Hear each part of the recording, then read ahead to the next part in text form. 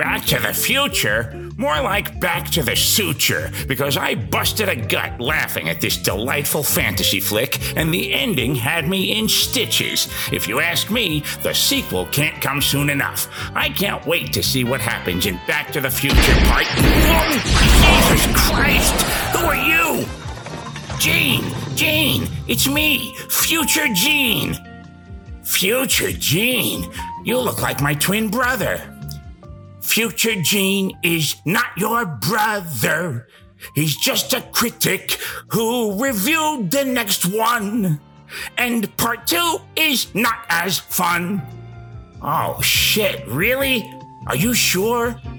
Yes, really? Why do you think I traveled through time to tell you? I don't want you on record as looking forward to the sequel. It could destroy our credibility. You mean more than our novelty bow ties? Far more. Back to the Future 2 is a confusing, desperate mess. I don't know why they can't make movies the way they used to. Give me an old-fashioned Western with a little romance, not all this science fiction mumbo-jumbo shit. What the fuck is happening? Gene, Future Gene, it's me, Gene 3. Gene 3? Gene 3? Yes, Gene 3. I'm from 6 months later than Future Gene, and I don't want him to make a fool out of all of us. Wait, who's that with you? Supermodel Cindy Crawford. I've never heard of her. That's because she doesn't hit it big until 1990. Anyway, I told her my mustache was a time machine, and would she like to go for a ride on it, and here we are. And that actually worked? Yes, my mustache travels through time. No, I mean, she seems a little out of our league, Gene 3. How did you convince her to join you? Well, I just says, if you wanna be with me, baby, there's a price to pay. I am Gene 3, you're a model. You gotta rub me the right way, etc., etc. The rest is history. Anyway, Future Gene always leaves movies 5 minutes early to go destroy the shitter. But as a result... Take 2. But as a result, he missed the closing moments of Back to the Future 2, which were in essence a trailer for Back to the Future 3, which is in essence an old-fashioned Western with a little romance. Really? Oh, shut up, Cindy Crawford. Nobody asked you. So, that didn't work. I'll fix that later. Absolutely worked. I knew what you were doing. All right, quiet on the set. So is part 3 any good? Well, the time travel thing is a little played out at this point. The only thing left to do with this idea now is a porn parody. Whoa! Jesus Christ! What in the Sam Hill is going on here? Guys. Oh, hi, Cindy Crawford. Have you seen Backside to the Spew Chair? Coming soon. This summer. At theaters everywhere. Opening weekend. Rated R. Welcome to episode 79 of... Wait, is this 79 or 80? Yes, 79. Sorry. Welcome. Depends on if you've traveled through time or not. If we go to the future, it's episode 80. I'm sorry, I just got back from next episode. Oh my God. Welcome to episode 79 of Opening Weekend. Oy, oy, oy. I am Jason O'Connell, and I am once again joined by my dear friends Fred Berman and Dan Matissa. And this week, we travel back in time to a trio of films about traveling back in time. That's right. We are revisiting Robert Zemeckis' Back to the Future trilogy, beginning with the July 1985 original and moving on to discuss its sequels, which were shot back to back and released a mere 6 months apart in 1989 and 1990. But before we dive into this, our second opening weekend podcast trilogy retrospective, where were we all when the first Back to the Future was released in July of 1985? Well, first of all, I have to say, I just love when you do your cold openings. I thought about this last time, and especially when you do your shallots. But you do this thing, Jason, where we all start to laugh, and you do this thing with your index finger where you bring it to your mouth to like shut yourself up because you're about to laugh. But then you lift it up like, wait. Just, guys, wait. There's more. Just wait. There's more. And there always is, and it's always amazing. And I love it. I knew I was going to laugh. Last night I was reading it to myself, and I was like, when I get to the shitter part, I'm going to laugh. He leaves for the shitter 5 minutes before every movie finishes. To destroy the shitter, not just to go to the shitter, to destroy the shitter. July 85. Speaking of destroying the shitter, this was around the time, I'm only thinking about this because of a practical joke that I probably played around this time at, you guessed it, it's July, it's 85. Folks, old time. If you're new, you're not going to know this. If you're a long-time listener, say it with me. I was at the VBC. For new listeners, that is the Village Bath Club. Jason and Dan sometimes think that's a fancy country club and or the club next to the Eagle on 25th Street. Right. Well, it became the Manhasset Country Club. It became the Manhasset Country Club. At this point, it was the VBC, the Village Bath Club. It was July. This was... as you mentioned, we've talked about this summer many times before. Mm-hmm. This was prime VBC summer. And everything that was going on around this time, I know I've mentioned before. I had my first girlfriend, sort of, Jenny Vaccaro. We were dating. Yes. But by dating, I mean, like, I asked her out and then that was it. And then that was it. Yeah. This was like the prime time for the VBC kids. Me and Damon, you guessed it, Suds, Josh, Joe Salvatore, Steve Penzino, my next door neighbor, Cliff Schleifer, was sort of, in a way, he was somewhat our Biff. In a weird way. Like, we were friends, but he was older and he sort of like gave a shit all the time. So there was like this, that sort of like Biff McFly relationship at times, but he was in there as well. It was, I was training for my bar mitzvah, probably. I was coming up because I was 12. I was about to turn 13 at the end of this month. So it was all the stuff that we've talked about is all building up. But I do remember, speaking of the shitter, this was probably the summer. I can't cut that now. Yeah. No, it's not a great story, but I just remember playing the old joke and it just came back to me where you'd go into the bathroom. We discovered that if we go into the bathroom and we take a Hershey bar from the snack bar and we melt it using the hand dryers. Oh my God. And then we would sit in the stalls, right, and wait for other kids to come in.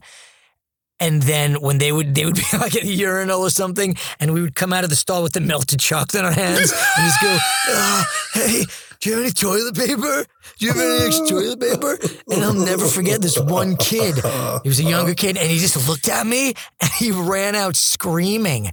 He was like, he was really upset. Understandably so, because I was coming out with what looked like shit on my hand. Yeah, but it's got to be the piece to resistance. Is you're like, please, there's so much. I need some paper.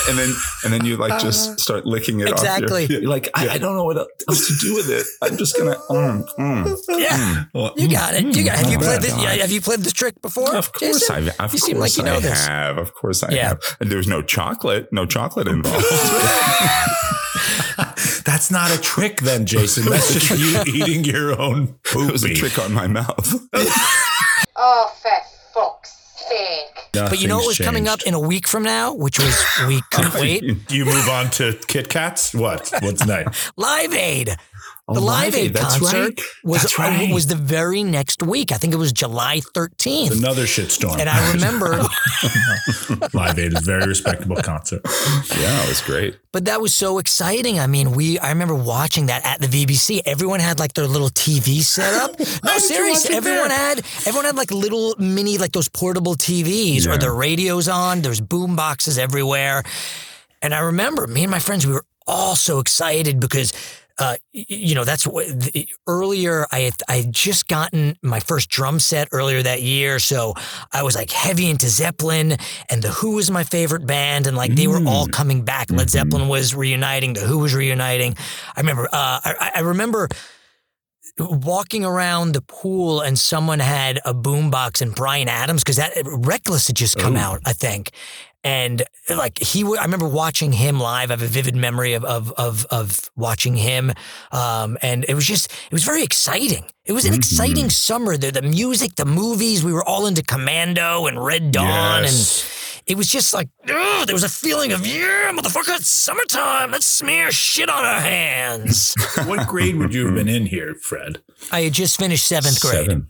Yeah, I just finished 7th. Oh, okay. So I'm about to go to middle school then. I thought I was already in middle school by this time. Yeah, no, probably right. Your end of you had just finished 6th. Yeah.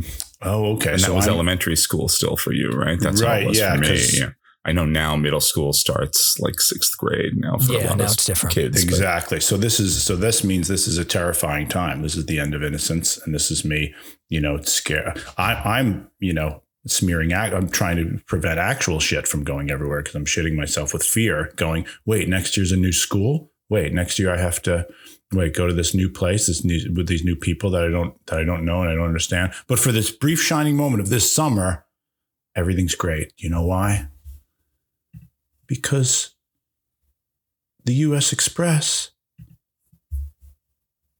Barry Windham and Mike Rotundo win the tag team titles from Nikolai Volkov and the Iron Sheik. Yeah, I remember this. You remember? Of course. We were really into wrestling at this point as well, too. It was still big. All was right with the world at this time because it didn't matter that there was, international strife and that the Iron Curtain was still very much up and all that, because as long as the U.S. Express were doing their thing in the ring and beating our international enemies in the squared circle, it didn't matter. It didn't matter what else was happening. I'll tell you what I was doing during this summer, and we'll get into it in a few moments. Seeing this movie over and over again, because the thing I remember most about, Back to the Future, and like I said, we'll talk about it, is it stuck around in the theaters. Like, it didn't go away. Like, it was one of those movies that played through the rest of the year and well into the following year. Yeah. So you could go see it over and over and over again. And I became obsessed and, and listening to the soundtrack over and over and getting really into Huey Lewis and the News. So much great music during this time, Fantastic. Well, this was because I remember I also had to, for my bar mitzvah, I knew that I was going to be playing drums. And when this movie came out, because same thing, I was huge into sports. That album was like the greatest thing ever for me. It was one of the first tape cassettes I ever bought. Yes. But when this movie came out, I'm like, I know what song I'm playing at the bar mitzvah, and it's called Power of Love. Oh, yeah. And so it was like, that was the whole thing this summer too, me learning how to play a Huey Lewis and the News song. Yeah, on the drums. Such a good song. Such a good song. Such a good album. That album, Sports, I played that until it broke. It's a great album. You know what I mean? It's a terrific album. It's so good. All of all of the music from this movie, I just played over and over and over again. That was kind of the way I think this summer was defined for me. Fear of having to go to a new school where I didn't know people. Wrestling to soothe all of the anxieties inside me, including international ones, and then just seeing this freaking movie over and over again, and just kind of becoming obsessed with it. But we'll talk all about that. We'll talk. So that means you were finishing middle school then, right, Jason? Yeah, I finished 8th grade. I had just finished 8th grade and was going to go into high school. And what I remembered is actually, it's more of a memory from end of June. So, because we were still in school. And I've not mentioned this before. I've not talked about this, but I remember the 8th grade dance. We had a dance, like a little prom. Yes, and I guess the movie's making me think about, the Enchantment Under the Sea thing, because it was the first time I danced with a girl. Whoa! and we danced for a long, long time. I remember it was like this thing where I was like, ugh, I got to go to this stupid dance. I don't want to go. I'm really just going to stand there, and I'm not going to dance with anybody. And I don't know what the fuck to do at a dance anyway. But no, there was this girl. Kim Kutch was her name. And she was like, it's like Kimberly Kutch. And she was like, it was like she was cast to be like an interesting looking character in a sitcom or a movie about junior high because she was so unique. She was so thin, and she had long reddish brown hair, but like long all the way down, and she just combed it straight. It was just straight, long hair on this thin frame, and she had little barrettes in it all the time. And she was just like, she was a very sweet girl. Very Sounds like girl. she was the Crystal Gale of Comac. Exactly. Wow. Exactly. That's what she looked like. I was thinking of Crystal very religious Lindsay Weir's best friend in Freaks and Geeks, the one who sings Jesus is Just All Right. Yes. Very like that. Very much like that type. Yeah. And great. she was like really. She was really funny and smart, and she would like do the musicals and plays and stuff like that in high school. Well, perfect for you. We were always friends, but how'd you ruin this? How'd you screw this up? No, I didn't. There was just nothing. It was just very funny. It was like there was nothing, quote unquote, romantic about it. But we just like kind of like asked her to dance. We started dancing, and then we just danced the whole. What'd you dance to? night. What was the first song? Oh, the one I remember nice. is Heaven, Bryan Adams, Heaven. That was the big song that we How's that danced go? to. How does it go? Don't believe when you find it all in my pants. I'm going to going to the VBC with Suds and Josh and Damon there. Finding it shit on my hands. It's my heaven. With just Steve Smith played drums on that. Steve Smith, drummer for what band in the 80s? You guessed it, Journey. Oh, for fuck's sake. Oh, it all comes bringing back. it all back It around. all comes back to things we don't care We've about. mentioned Heaven's a good wrestling, one. and that's how we I get think it's that in very there. sweet that you danced with her all night long. we That's danced lovely. And honestly, I can't think of a better song to dance to than Bryan Adams' it was Heaven. like I mean, it still sticks. Every time I hear it, I think of like 8th grade dance. Every time I hear that song.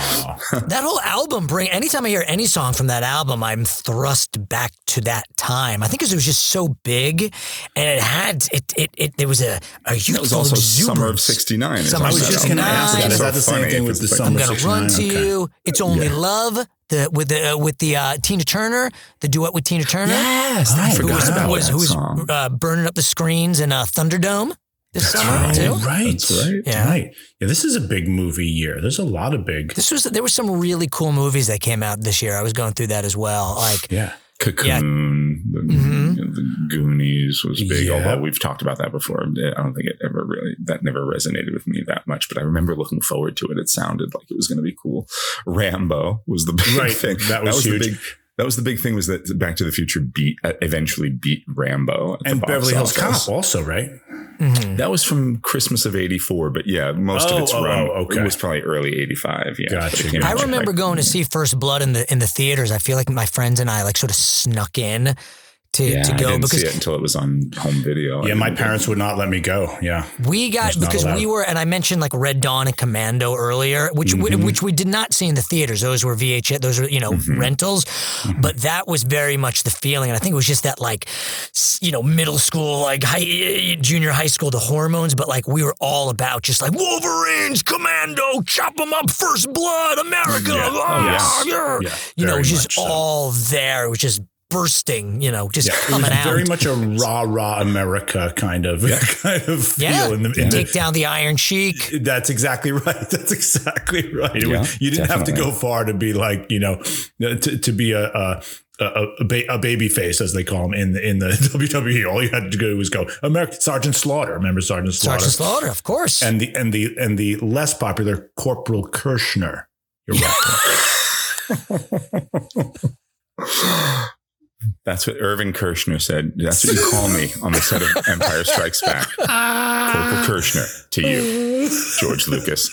When you were dancing with your gal to Bryan Adams' Heavens, did you feel 1.21 gigawatts of energy coming out of your pants? Oh, that's a lot of gigawatts. Oh, for fuck's sake. Back to the Future.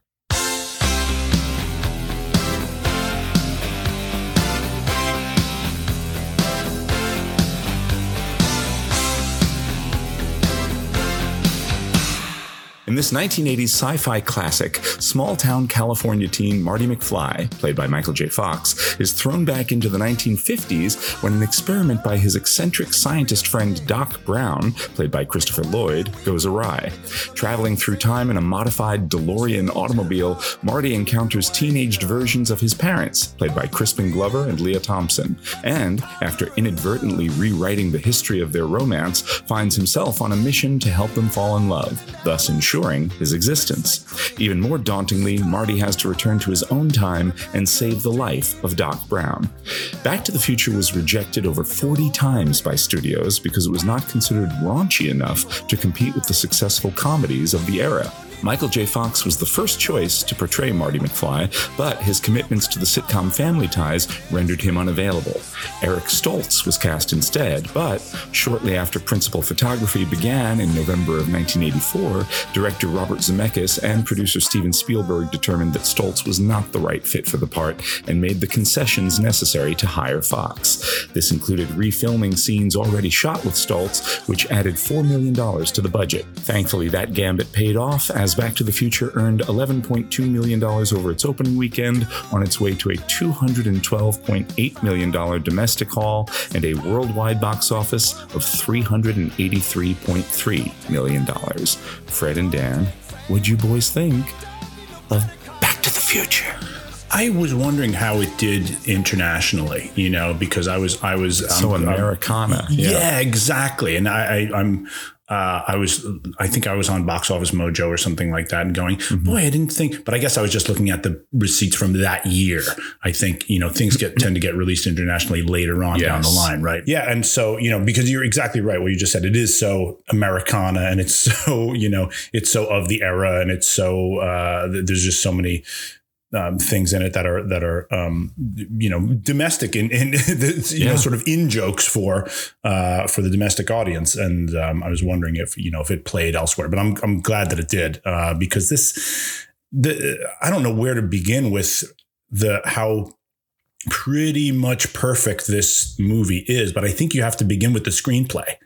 Because I think it's one of the top screenplays ever written because it is so tight. There is no fat on this thing. It is the leanest. And there are only a few screenplays that I think fall into categories like this, where you go, every single moment has meaning. Every single moment serves either story or character. Nothing is told. It's all shown. And one thing I noticed on this rewatch, and I've seen this movie a trillion times, is how quick they cut after the information is given. It's also a feat of editing because as soon as it's like, and now I've given you the information, boom, we don't even have time to register it before we are on to the next thing. So, that's fits right into the theme of this movie, which is we don't have time,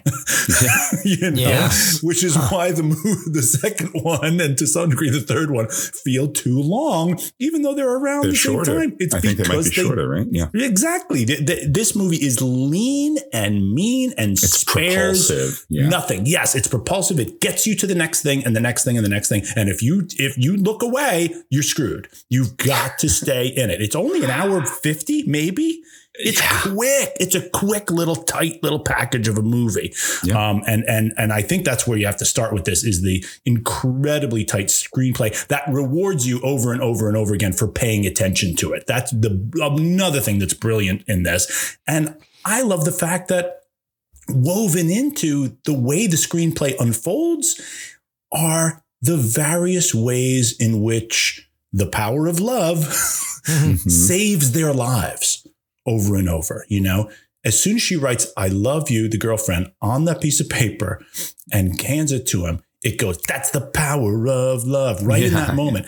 And then later you go, why is that? Oh, hang on. Because he would have thrown that freaking piece of paper away with the clock tower thing had she not written "I love you" and the phone number on it. So the power of love, her love for him, saves his life. Once again, Huey Lewis and the news coming to the rescue. Huey Lewis or the news. I'm sorry.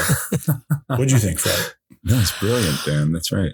Yeah, no, I love it. It's I rewatched 2 and 3, or just watched 3, but we'll get to that. I literally rewatched this one right before we came on this morning. I started to watch it a little last night. Because I'm like, yeah, You because watched him out just of time. order. How interesting. I completely watched him out of order, which was crazy. That's cool though. But it was nice because it was like getting the tasty dessert at the end, you know? It was like after waiting through the other stuff, then I Save get the best this. for last. Yeah. It's like the peanut in the Hershey bar after you've smeared it everywhere. But it was only because I just knew time wise. I'm like, shit, am I gonna get to it? Like I have to get to the other two first because those aren't really in my mind. This one I know so well. Oh yeah. I want to watch it, but if I didn't, it'd be like doing Star Wars. You know, like the first episode, I didn't rewatch Star Wars before because I just know it so well. I remember because I was the same thing, Dan. I mean, I saw it when it came out. I'm fairly certain that we saw it opening weekend because you had to go. There was such a buzz and a feeling about it. We all loved. Family Ties was like it was such a huge show. It was our I favorite can't show. We never overstate missed that. it. To our younger listeners, Yeah. how big that was and how big a star Michael J. Fox was from that show, you know, and Massive. famously he took over. That show was supposed to be about Meredith Baxter Birney, and he was so dynamic and such a great character. He he took over, and he was, you know, he was around our age, so he was just everywhere. And so this also had the Spielberg name on it. You know, I didn't know who the fuck Robert Zemeckis was. I was like, used cars? And I wasn't running to see that, but it had Spielberg. Right. So it's like, all right, you got Spielberg, you got time travel. And had Teen Wolf already come out, or is that later? Later this summer. I think that was after like this, in yeah. August. I Same think. year? Same year? Same summer. Yeah. Oh my God! Wow. That's why Teen Wolf did so well, because it was like, oh my God, this is the Back to the Future kid is, Yeah. you know, Amazing. Family Ties guy is in this too. Because I remember that we were so excited because like, oh my God. And that was a bit of a letdown, you know, still fun at times. But so we were super excited. And I just remember, I can remember the feeling of seeing it and thinking at the time, there was a feeling like as you're watching it, you're realizing how it was iconic before it became iconic. Yes. You know, there was this feeling of we're seeing something special. This is something that's going to stick around, which it did, as you're saying. I don't remember that, Dan, that it lasted for that long in the theaters. But you just felt I like think we were saw it again at Thanksgiving. We saw it again at Christmas. Like we kept seeing it. Me and my sister.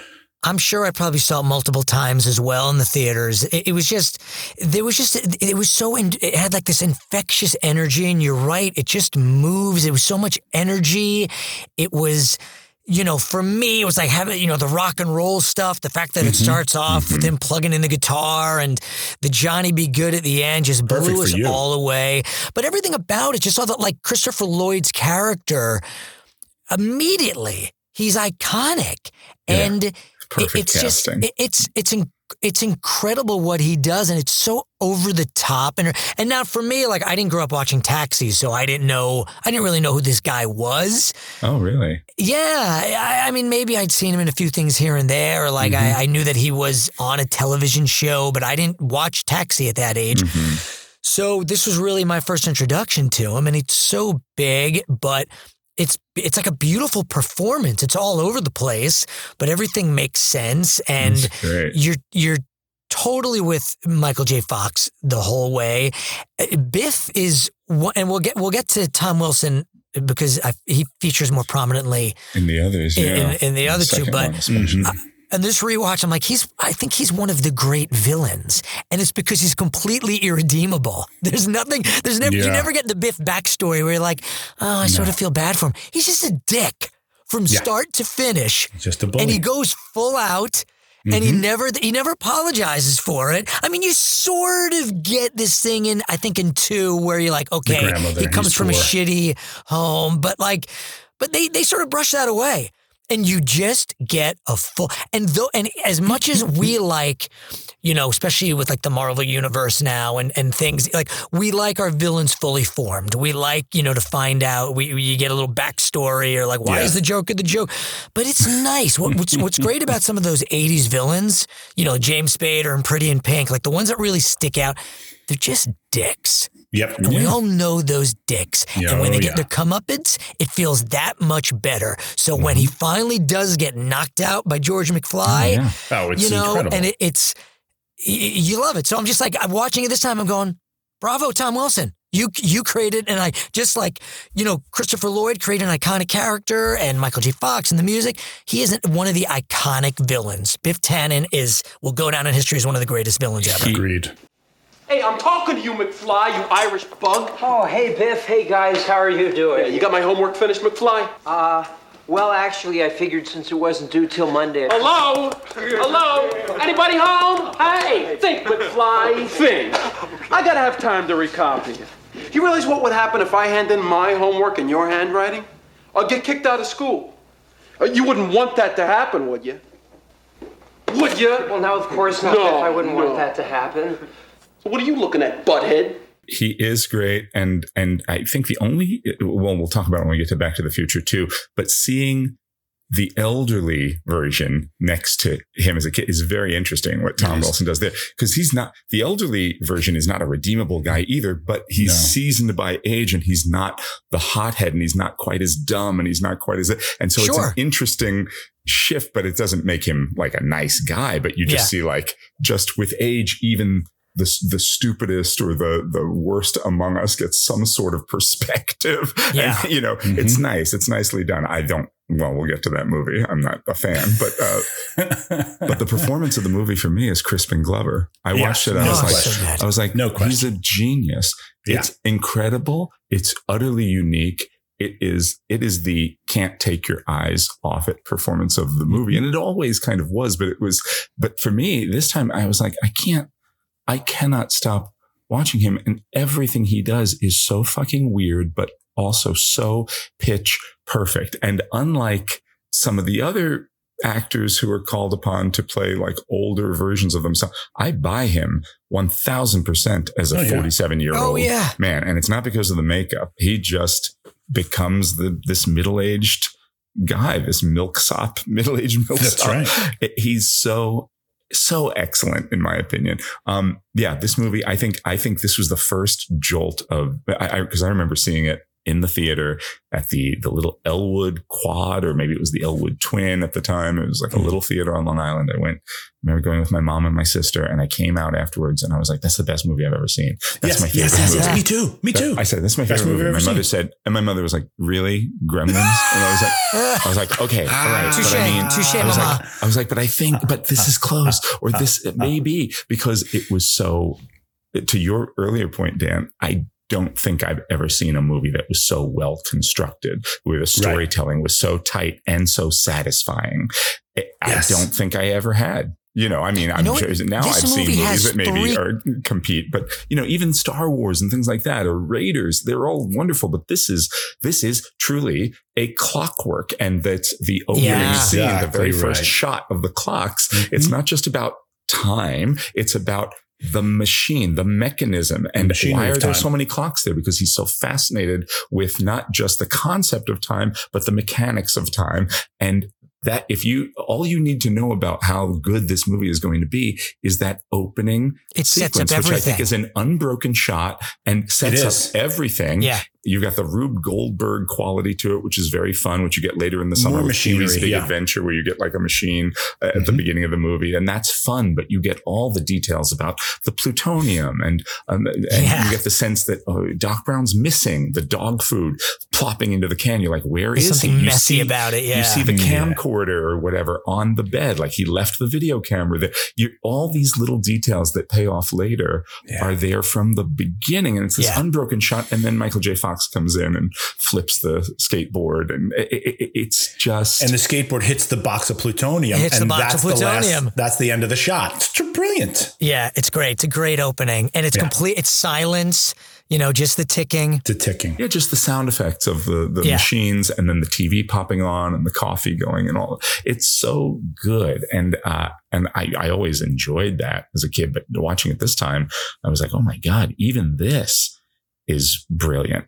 And if you know what you're looking at, you would get excited. You'd be like, oh, this is a filmmaker who knows exactly what he wants to do. And we're in very good hands, as we say sometimes with Spielberg and other great directors. So I feel like we can get to this in a little bit. I feel like it's a pretty perfect movie until the last 20 minutes or so. I don't think it needs to go on I don't think it needs to go on nearly as long as it does. Actually, I think it loses a little something for me when Malachi comes in to like. I knew you were going to say that, and I agree. That. I agree. Once Biff is defeated, yep, and George takes her, George becomes that man. And for him to have another moment of you don't need it, backpedaling and like, oh, okay, you can cut in and take her away, and then the guy's like actually laughing think you do.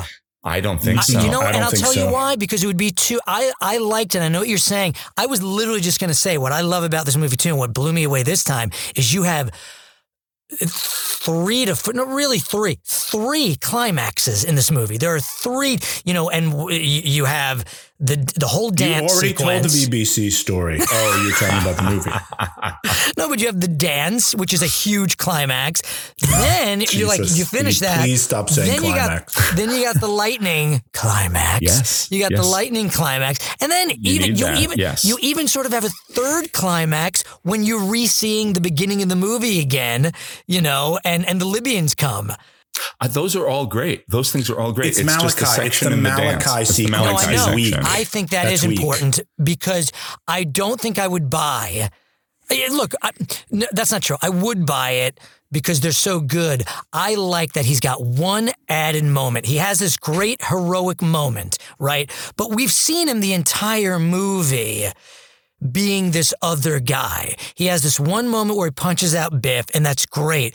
I think it's slightly more realistic to suddenly have that wear off and he's pushed away again, and to give him that chance of saying, no, this isn't a fluke. This isn't a fluke. You can do this. I like that. He does sort of say, no, I'm going to stand my ground. This wasn't just a one-time thing where I stood up to the bully. This is going to be a continuation of my life, because that to me furthers it. And I think it adds to who he ends up becoming, that it wasn't just a one-time thing. It was, no, this is something that I'm going to stick with as a life choice, where I'm going to stand up for myself. So I don't mind that. I actually like it. And also it gives a great moment of Michael J. Fox with the guitar and playing Earth Angel and fading out. You're giving me the thumbs down? I'm giving you a thumbs down because I also think Johnny B. Good should be gone too. I think it should be gone because he doesn't sing it. You can tell he's not singing it. It sounds bad. It sounds like a 50-year-old man singing it. It just doesn't sound good. No, it's you not need necessary. it. It's great. It's a great moment, and it comes back. That's the only part I don't like in the movie. If you were going to find an unnecessary moment in the movie, that would be it. But you need it. It's because it's also, it goes back from the beginning where that's what he wants to do. He wants to play in a rock and roll band. He wants to play in his band and he gets rejected.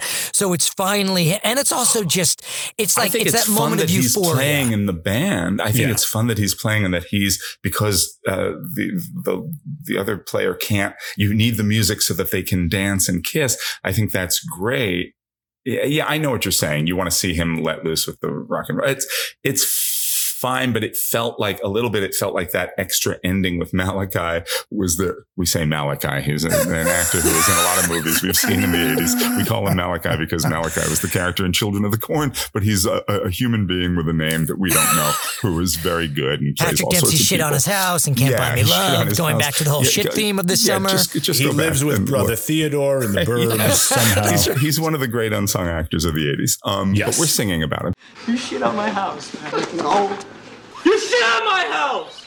I think it's there to, whatever, to support. The thing you say about George McFly's choice, that's all well and good, but we don't see that. It's a very manipulative moment because what we see is him shrinking away and being old George McFly. And then all of a sudden he's there saying, pushing the guy away. We don't see him make that decision. It's a manipulative thing.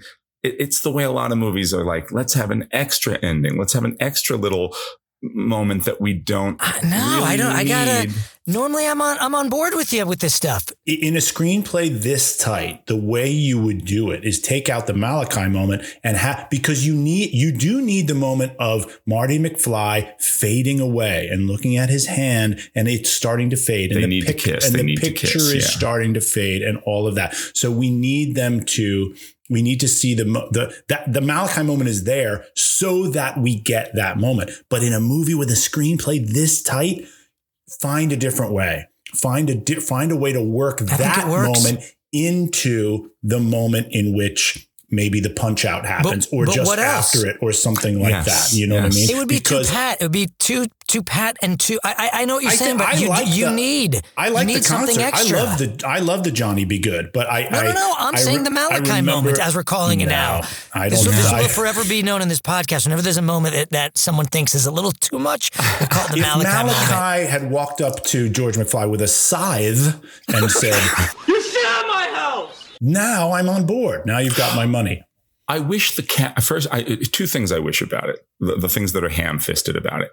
The shot of Malachi pulling her into the crowd like, I'm going to rape idiotic. you. That is horrible. terrible. It's a horrible shot. Yeah. And the fact that we don't see George the same way we see beautifully everything going through his head when he makes the decision to punt, when he makes the fist. Yeah. We should see if he's going to be like, oh yeah, I defer. Yeah, I'll give you that. Then we should see him decide no, as opposed to weak guy who all of a sudden you do a hard cut and then he's an action hero. Like, no, that's my girl, and pushes him away. I didn't like it because it felt, and I know movies like this are manipulative, but what I love about this movie is it never really feels manipulative, even though it's clearly it's getting you from point A to B to C to D in the way exactly the way it wants you to. It is in many ways manipulating you, but it does it so beautifully. And that felt it felt that it wasn't done artfully, and it didn't show me the character's decision. If Brother Theodore had played the principal and wandered over and said, Malachi, leave her alone. Patrick Dempsey, get over here. And Michael J. Fox said, I'm Michael J. Fox. Now you've got all of the Malachi movies in one moment. You know, something that bothered me, and again, this is something that will only bother Fred Berman, but in this rewatch, I was looking some stuff up and I guess, oh no, after all these years, I can feel at peace. I love the moment where he shows up. I love the whole thing. Like, it's just great. He's got the plutonium suit, so they think he's an alien. And I love what does the kid say when he comes out? He's like, he's already mutated into human form. Shoot it, Dad. That's great. But so I love when he uses that. He's like, all right, I'm gonna take that idea, and he knows that George loves sci-fi, so the idea of him scaring him and putting the Walkman on his ears, and I always remember for the longest time, literally until this morning, being upset because he takes a tape out and it says Eddie Van Halen, and he puts it, and I remember even in the theaters going, well, that's not a Van Halen song. Why did they use his name? But what I just found, and it always upset me a little bit. I'm like, they couldn't use a Van Halen song? They couldn't use Eruption? Why didn't they do that? That's not really, in the same way that you're like, well, that's not really him singing Johnny Be Good. But what I just read this morning was that it is Van Halen playing. It's Eddie Van Halen playing. You're kidding. The band didn't want them to use a song. And Eddie Van Halen was like, no, I'll fucking play something. So he just recorded something for that. So fantastic. Now I am at peace. I am at peace with it. So freaking cool. The other question that I had, but it's a nod to the movie that you don't really question it, because watching it this time, I thought, why are they friends? Why is Marty McFly just walking into this weird old guy's house? But it's so, but I think that again, that's a tip of the hat to the movie, because I never questioned it until this moment. And I was just curious. I'm like, oh, is there a line, or like, is there something where he's like, oh, you're my videographer or something, like something that I always missed? But you're my dramaturg. Oh, yeah. And in some of the reading I was doing, I guess there was stuff in previous scripts where he was looking for like a job, and Doc Brown hired him to mop up his office space or something. But there's nothing in the movie, which is a little weird and creepy. You're like, why is he hanging out with this old dude? But I've got Hershey bar all over myself. I need someone to hose me down. You seem good. But it works, and that's it's a sort of a beautiful thing about how they play it and how it's constructed, that you never go, this is creepy. You just sort of like, no, these guys are friends, and it's all natural, and it's a very lived in relationship. They've been doing this for a long time. And that's sort of amazing. It shouldn't work as well as it does without having that weird creep factor.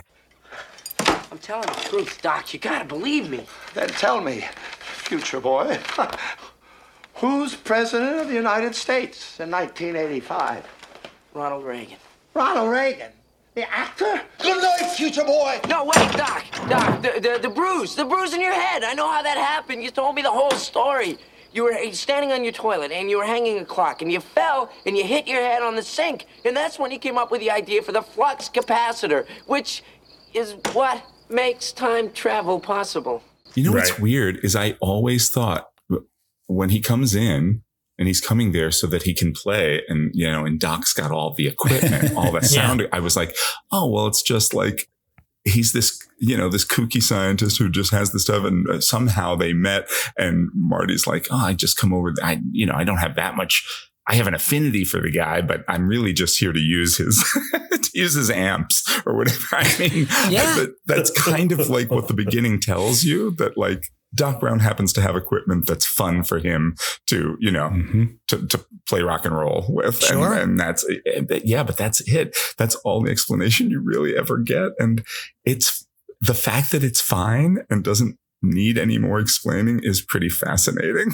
You just go all in. I'm trying to think, are there equivalents? Like, are there other like kind of pairs like that you say like that we have in our pop culture? You know what I mean? Like databanks or something where you're like, Scott Baio, Scatman Crothers from Zapped. But, you know, he's a student. Scatman Crothers is the janitor. They both like salami. You know? Well, there you go. That's it. That explains it right there. Yeah. How this is a brilliant rip-off of that. How brilliant that a DeLorean is totally no longer is synonymous with having been an actual car. No. Right? It's just, it is a time machine. It's so brilliant. The idea of it's the simplest idea in the world to say a car is a time machine, since a car goes places. You know what I mean? Time machines are always like built to be like a pod somewhere, and it's like it just stays stationary and like you go in and you get transported like it's Star Trek. But being a car that needs to get up to a certain speed to cross the time barrier is so brilliant. And maybe that's been done in other media or other things, but I've never seen it. And I just think it's so brilliant. I feel like this was the first time for all, like it seems in retrospect, it all seems like such a simple idea. You go back in time, you see your parents, but I don't remember it being done. At the time, it seemed so new. And there was something, you know, going back to the 50s, there was just something nice and clean about that. Where, you know, you talk about iconic. I mean, you have one of the biggest movies ever with Avengers Endgame, you know, and one of the main cruxes of that movie is, no, we need to change what we've learned from Back to the Future. That's the biggest struggle that anyone has with Endgame is, but no, we were literally all taught about time travel and science and physics and time-space continuums from Back to the Future. That was the biggest challenge. In over 20 movies, that was the biggest thing that they had to contend with was, how do we somehow kind of try to erase the myth of Back to the Future? And if you were going to say that there was one thing that was unsuccessful about Avengers Endgame, it's that they sort of, you can't just fucking stick to Back to the Future, guys. Just stick to that logic that was established very firmly in that movie. Even though, and you know, and it's funny because, you know, Doc Brown is constantly saying this, you can't tamper, don't do too much, you can't tamper too much with the future because it's going to have these ramifications. And the movie uses that conveniently when it's helpful, and it forgets about it when it's not helpful. Like completely forgets about it in part 3.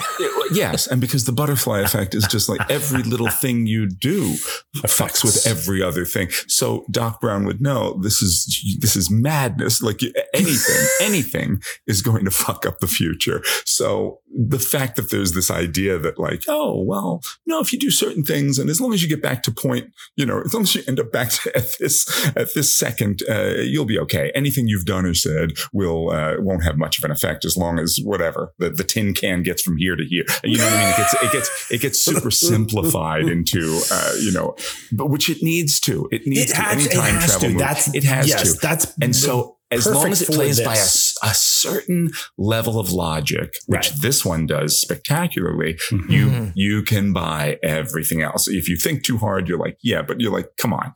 They're traveling through time in a car. Let's calm down. So it works very very well. And then the second and third, it starts coming apart at the seams, especially at the third. seams. Yeah. But the thing with what you've just put me in mind of, Jason, is that in essence, the time traveling is, and you too, Fred, is a MacGuffin for, let's get to the moment where he meets his parents. Leah Thompson is brilliant in this because she's great. And I love the fact that all of these actors have to play different versions of themselves. You mentioned it before with Thomas F. Wilson, and Leah Thompson plays several versions of herself and her ancestors throughout these three movies. And she's terrific. And what I love, is that at the time when I saw this, and I told you, I saw this with my sister, we loved it. I remember laughing spectacularly with her at everything Crispin Glover did. That's the reason we went back to see it so many times, was Crispin goddamn Glover, who's so good in it. Good. We love my favorite moment, my favorite Crispin Glover is the "Give me a milk." Chocolate. His physicality in that scene. Oh my God. It's insane. And it's wiping crazy. it from his lips. Lorraine, my density has brought me to you. What? Oh. What I meant to say was... Wait a minute. Don't I know you from somewhere? Yes. I'm George. George McFly. I'm your density. I mean, your destiny. Oh. The moment in the car when he's with his mom and it's creepy. It's weird. It's borderline incestuous. It's odd. You've never seen anything in a movie like that before. But the second they kiss, it's over. All her feeling for him goes out of her face, her body, everything. And she's just like, oh my God. And it becomes uncreepy because she goes, this is wrong. She says the words that we were all thinking, this is wrong. That's a brilliant moment. That's borderline the best moment in the movie. Because thank God. I mean, if that moment wasn't there, then we'd have an American Orgy part, whatever was on the marquee in the beginning of the movie. Whatever Gene Shalit saw or thought he saw. But backside to the spew chair. For the love. It's what he saw. Listen, and he's legit. The way that this movie, you talked about sort of how iconic it became.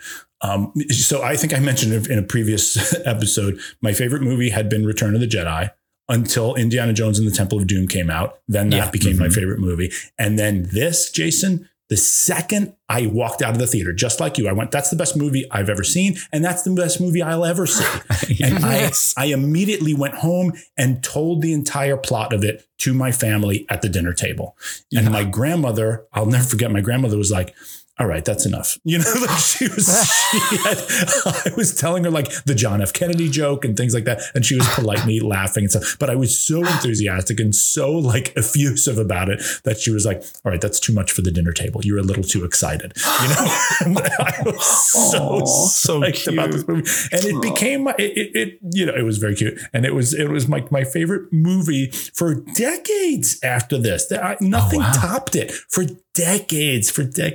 Wow. I am so enamored of this movie. The last time I saw this movie, and big shout out to my buddies, Brendan and Corey, who saw this with me. They listen to the podcast. They live in LA, or Brendan used to live in LA.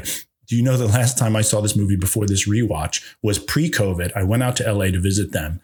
And it was a rooftop showing of Back to the Future. Cool. At, of all places, the Ricardo Montalban Theater. There's a movie theater in LA called the Montalban, and they have rooftop movies. And in the middle of the movie, was it in the middle of the movie? I think just before it started, there was an earthquake. And it moved us and the whole building. And you could see in the building next to it and next to us, the blinds or the shades were moving back and forth. And we were like, and I looked at them and I was like, what's going on? And they're like, oh, earthquake. Because, LA people are like, every 5 seconds. Yeah. And some people got up and left and were like, nope, we're not staying up here. And we stuck it out. And so that was the last time I had seen that. And it's my friend Brendan's favorite movie. And I don't think he knows that we're doing this as an episode, but he's going to be thrilled because he's been asking. He's like, when are you guys going to do BTTF? When are you guys going to do it? When are you guys going to do it? I have friends, my friends Christina Shut Up Your Face. Their wedding, they rented the DeLorean. What? Yeah. When Christina and her husband got married, they had a DeLorean at their wedding. Yeah, I mean, You're kidding. You're kidding me. I mean, that's so the thing that struck me rewatching this time was just thinking, like, I always loved the movie, and I always knew that it's such a huge part of our, of the pop culture and just culture in general. But I was like, wow, this is that feeling that I felt when I first saw it. I'm like, this is iconic. There's so many lines. It's like Caddyshack. It's just one of those movies even more so in a way than Caddyshack. Caddyshack is very quotable to a certain subsection of geniuses, but correct. This movie, everyone knows, everyone knows 121 gigawatts and, the power of love and the flux capacitor, hello, McFly, make like a tree and get out, like those things. It's a part of our world now, and just going, wow, I forgot what an impact this movie had on everyone and continues to. I mean, it's in the National timeless. Film Registry archive, which means it will be preserved for all time as long as, humans are here as an icon of culture, as a cultural icon, the way Star Wars and there's not much about it that's dated. You can't really, I mean, yes, it's 1985, but there's still nothing about it that you can look at and go, we don't really do that. Like that my kids would look at it and go, why are they doing that? That's weird. Or like that, we don't do it. It all still lives in this sort of perfect little world. I mean, there's a Reagan joke, but everyone still knows who Reagan was, and it's sort of it still holds up completely as just as iconically as it did back then. Yeah, it's helpful that the movie, you say like, well, it goes back to the 50s, and how accessible it feels to go back to the 50s, and even if you were a kid in the 80s, you have a mental framework for that, because I can't think of another decade that pop culture has gone back to so much. At that time, we had just had Happy Days for 10 years, Laverne and Shirley for 10 years, Grease, all these things that were like, the 50s were like a part of our childhood. So it was not we know it's the 50s, past, right? The idealized 50s. We know it's the past, but it's also, we have lots of context for it. We can watch it and we're not confused, or like, we don't feel like we're in a foreign land because we've had all this pop culture that has fed us the 1950s for years and years at that point. So that's also kind of brilliant that, it isn't alienating in that way. It's not like, I feel like I don't know enough about this time that I feel lost or something. You feel like comfortable in your discomfort. You're like, oh yeah. I know where this is going. The pool in the way the third one goes back to the idealized version of the Old West. Something that is accessible. Iconography of these particular times. And remember, you could still, when we were growing up, you could throw on, late night TV or Nickelodeon or whatever and watch old Leave It to Beavers and things like that, and it was still part of that. And that's what the version of the 50s that this movie is going back to is that idealized sort of TV version of the 50s, which I love. I kind of love that it's going there instead. Did you pick up this, which I didn't pick up until I had seen it when I saw it at the Montalban with my friends? The mayor in the 50s is Red, and Red is the homeless guy on the bench in the 80s. That's the mayor of Hill Valley from the 50s. He says, "Hey, funny. Red." No, I never picked that up. I never thought that was the mayor. That's so again, funny. It rewards, the movie constantly rewards you for paying attention to it. That is funny, because watching it this time, I thought, wow, they're really holding on that homeless guy on the bench. Is he someone? And I couldn't figure out what it was. Yeah, I thought, was he earlier in the movie? It is a little funny. I will say one thing about the movie is that it's not a couple times. Christopher Lloyd and the actor who plays Strickland, they don't feel like they've aged 30 years, and the movie does not do a good job of aging them up or de-aging them in any significant way. You know, I don't buy that Strickland is the principal or whatever he is, vice principal in 1955 and 1985. He doesn't look any different. And on, they give him a little hair. HD, they put hair you on. See, but they don't give him enough. They should give him more fucking hair. He does not look. He looks the exact same age. And what you do see, and again, HD is bad for it. You see like the bad like makeup where it's like just. You know, it's just like some wrinkles painted on it, just like some paint that then when your face moves, it crinkles it up and it gives you a little bit of crow's feet action, but it doesn't look very good. We were not meant to watch these movies in 4K, Aquos, Ultra, blah, blah, blah. They were not meant to be seen I turn that way. As soon as I get a TV, I turn all that shit off if it's new. I don't want to say it that way. I'm never going to get anything more than 1080p ever. I will not purchase a TV that has more than 720 or 1080. I'm still watching shit on my black and white television that we had in the kitchen from 1980 where we watched Barney Miller. That's it. It's the only way to watch movies. But even in 1985, it was like, these people don't look like they've aged. Yeah, you're so right. That's all. Yeah. That's my only point. I'm like, and is that why odd. they do the joke in the second one? I don't mean to skip ahead, where he peels off the I think so. The stuff, I think so. And he looks exactly the same. Like there's no change. I think that's exactly is that why what they that do joke that. is about? Okay. He does look fresher though. He does look a little. He's got a little more color. He had a Dr. Zizmore chemical peel. He did a nice job there. Well, getting to that one, do you want to shield this one up? How many gigawatts for this? Oh my God! I have to go 9.75 because it is so close to being utterly perfect.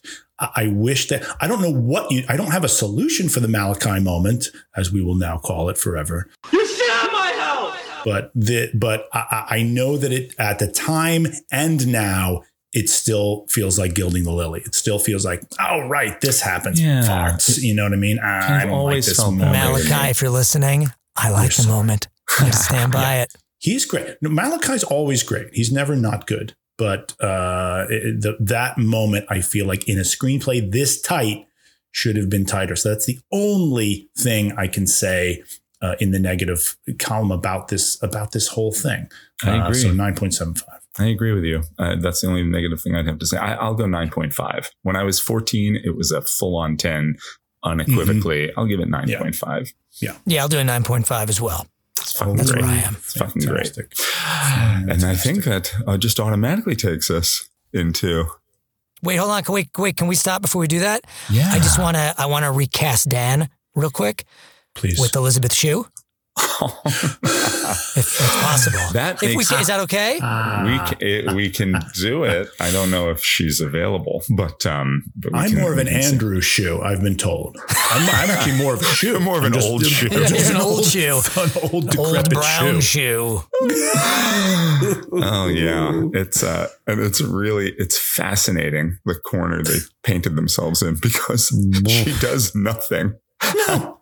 Well, whatever. We're gonna get to it, but it's very interesting. It's like, wow, what a weird way to start your movie. And that weird movie, is Back to the Future Part 2. The time continuum has been disrupted, creating an alternate 1985. There have been a few changes. It's like we're in hell or something. No, it's Hill Valley, although I can't imagine hell being much worse. But they'll all be back. Eat less slackers! Biff? Hello? Hello? Anybody home? Mom, that can't be you. You're so big. Michael J. Fox. Christopher Lloyd.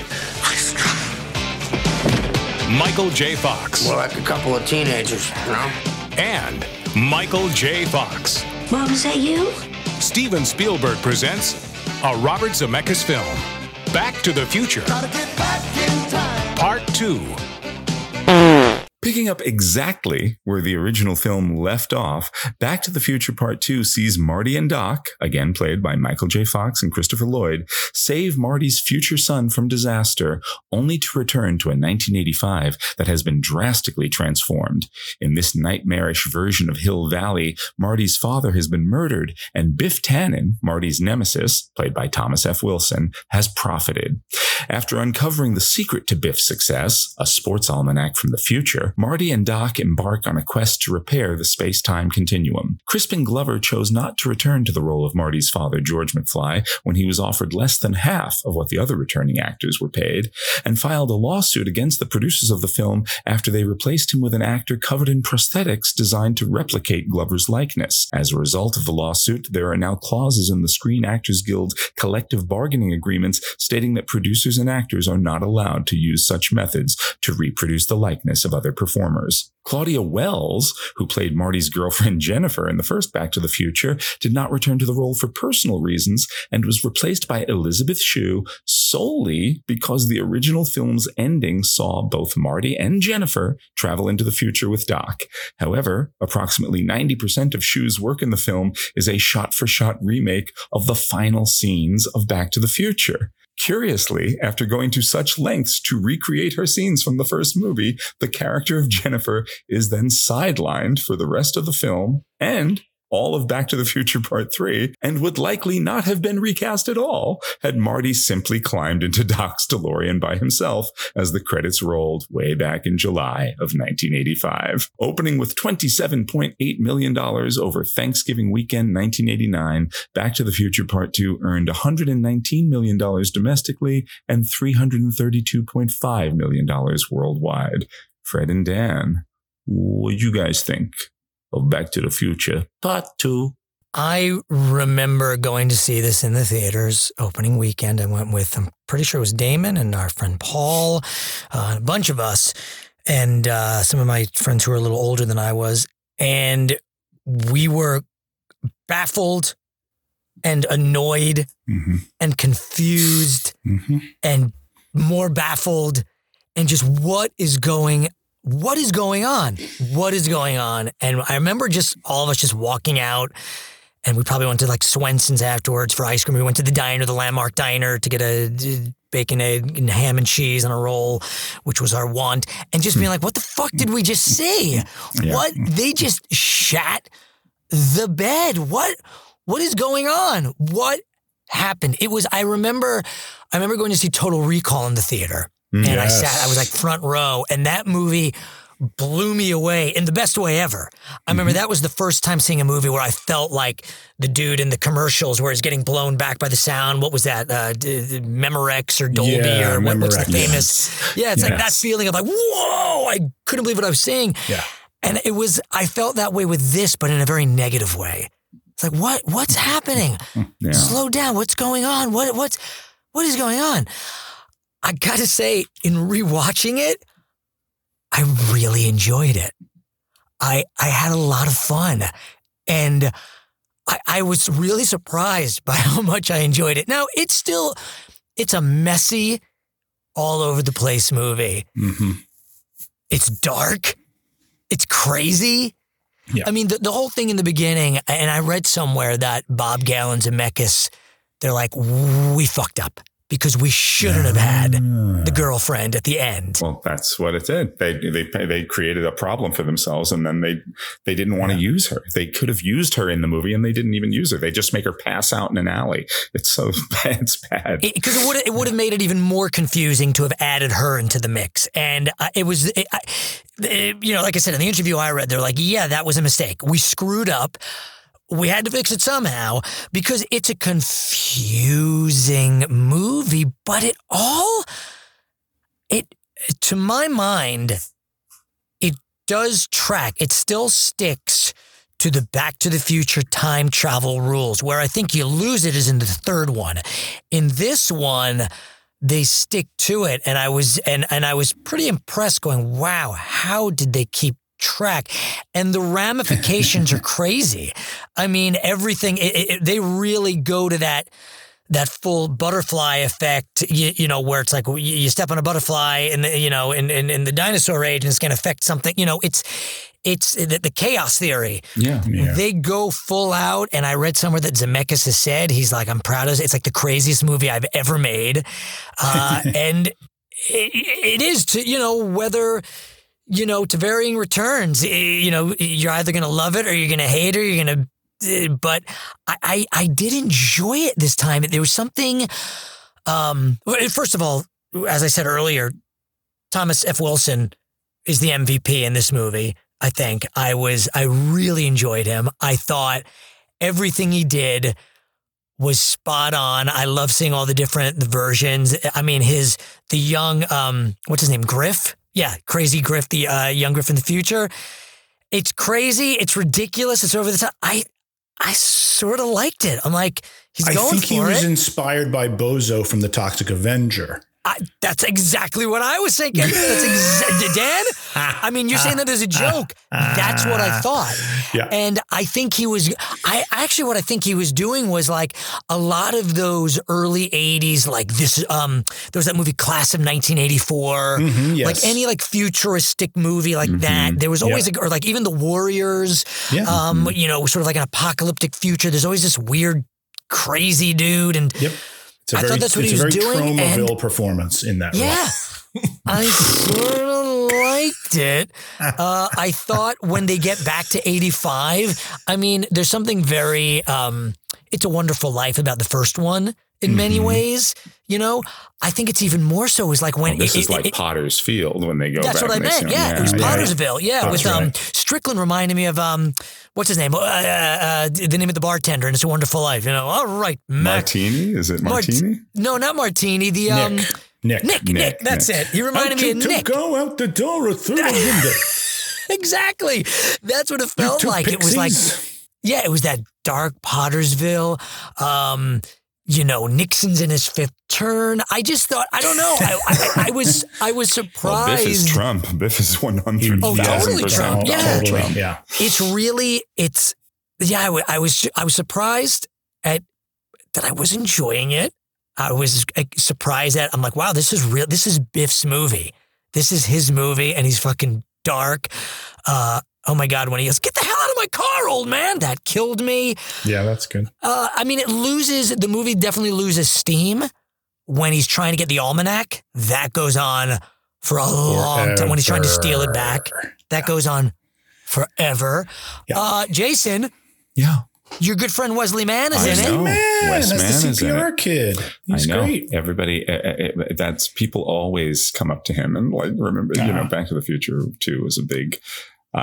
You know, it's good. It's a good part. It's bigger than I remember. I always thought he had like one line in it. I forgot he had like that. He's got a couple sequence. scenes. He's got a couple scenes. It's great. Yeah. Oh my God. Hey, did you just take his wallet? He just took that guy's wallet. That's the best thing about the movie is that somebody I know got work from this movie.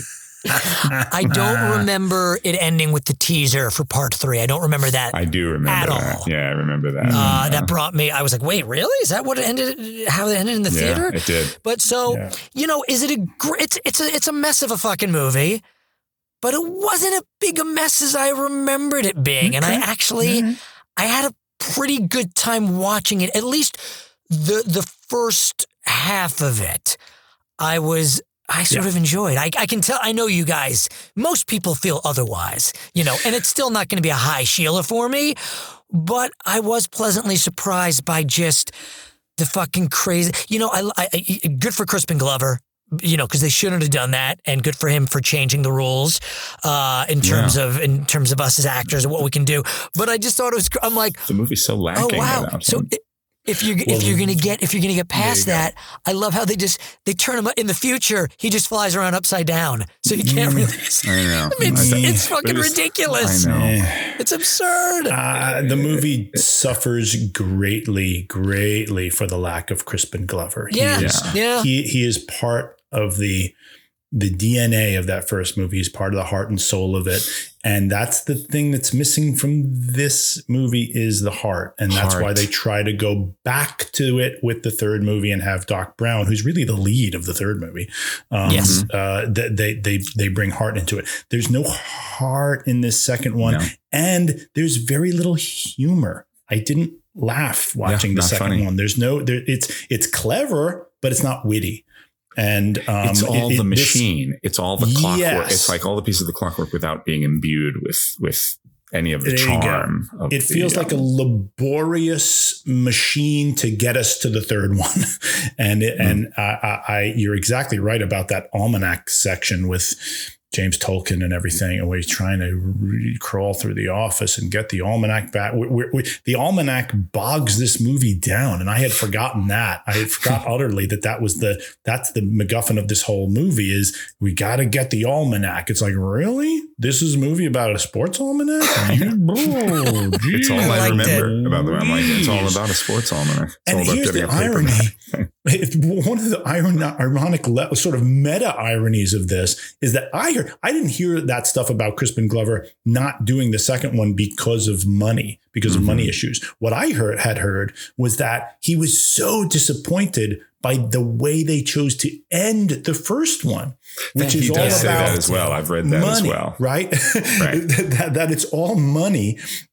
And that, so that's the message of Back to the Future 1, that as long as you have money, you're happy, as long as the family's prosperous. And he had big problems with and arguments with Robert Zemeckis and Bob Gale about that. And isn't it ironic that ultimately this movie kind of seeks to correct that and says, okay, if you're greedy, this movie's about greed, about the perils of greed, and if you want to, use the time machine for greed purposes, as Marty is tempted to do and almost does, and then Biff does, and we see the terrible ramifications of that.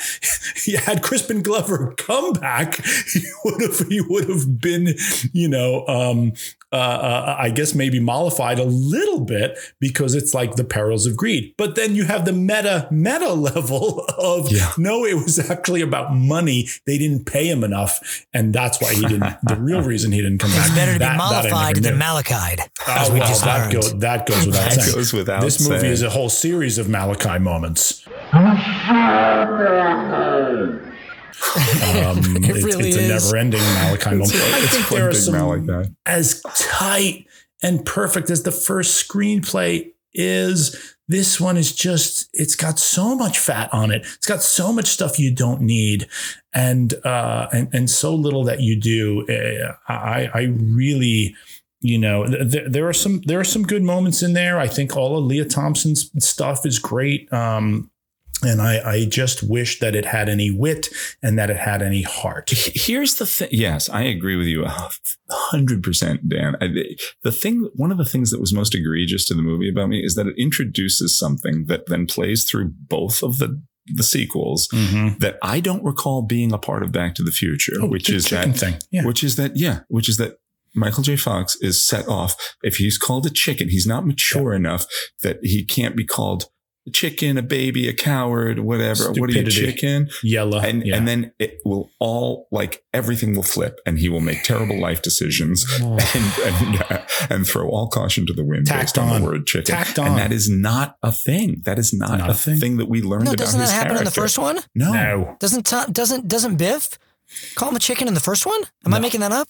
Or maybe I'm just conflating that with the second one. Maybe I'm thinking that only happens in the second one. It's not established at all. It doesn't happen at all in Back to the Future 1, in the first one? Not that I know of. Not that I can think of. Okay. And if it does, it's not played as anything. So if you can't make it such a big part of the character, his Greek downfall, is that remember how he responds to the phrase chicken? Because we don't see it get him in any trouble in the first one. Maybe he is called a chicken for a second, but I don't think so. I don't recall it. Yeah, that's so funny. So I must have been thinking of, because again, when rewatching these, I watched the second one first. Okay, right. And so and he's called the chicken, and I just immediately thought, oh, that's right, because it's a callback to when it happens in the 50s in the diner. It feels like it would be. But right? it doesn't. That's so interesting. Because by the time we got to the third one, I was absolutely agreeing with you. I'm going, oh, Jesus Christ, enough of the fucking chicken. But they did set it up in the first one. But you're right. They don't. I don't think they do. Huh. I don't think they do, because I watched them all back to back to back, like pretty much all together. And I was like, oh, that's an unfortunate way to watch them, because the first one is so excellent. And then I was like, well, this can't help but. And I saw this once that I can recall. And saw it on opening night in the theater with my high school friends, because it was my first semester at Hofstra, and I came back for Thanksgiving. So this is the first time I was seeing my high school buddies since starting college. And, we went to the same movie theater. We would always go, because we always went the night before Thanksgiving. We always went to see whatever the big movie was.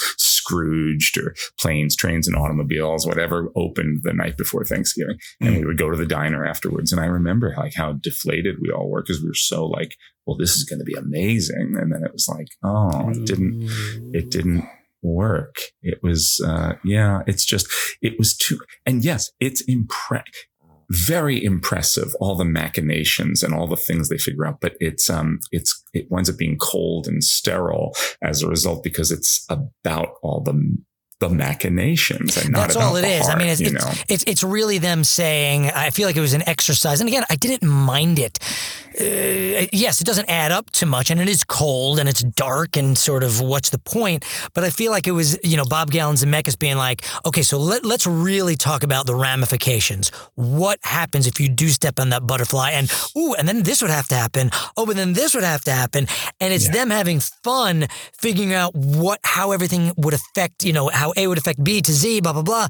But yes, within that, there's no heart propping it all up. It's just, this is literally what would happen. This is what, let's see how far we can take this. And they take it pretty far. Mm-hmm.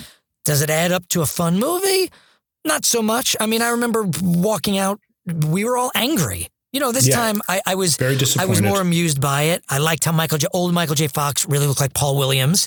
That was fun to me. He really does. That's so true. It's like he needs to be singing with Muppets right now. But the most egregious thing really is that they leave Jennifer in an alley. They just leave her in an alley, and then they move her to her porch, and they drop her off there, and they say, she'll be fine. And they say, she'll be fine after she's not fine the first time. They keep leaving her like a sack of meat on porches. It's like, ugh. And Zemeckis got a lot of calls like, misogynist because how much he sidelines the character. But it is because he just had no need for her, but had to. He ended his first movie with her in the car. And he's like, God damn it. Now I got to do something. But they recreate the entire sequence. You know what the truth is? If you recast Elizabeth Shue, if you put Elizabeth Shue in there and just started from the point the car takes off into space or whatever, into time, because nobody knows. She does so little, you don't even have a chance to, in retrospect, you'd scratch your head and be like, is that a different girl? But you wouldn't really, because you see her for 2 seconds in the car and then she's passed out lying on a porch. You could have just gotten anybody and just put hair in front of their face.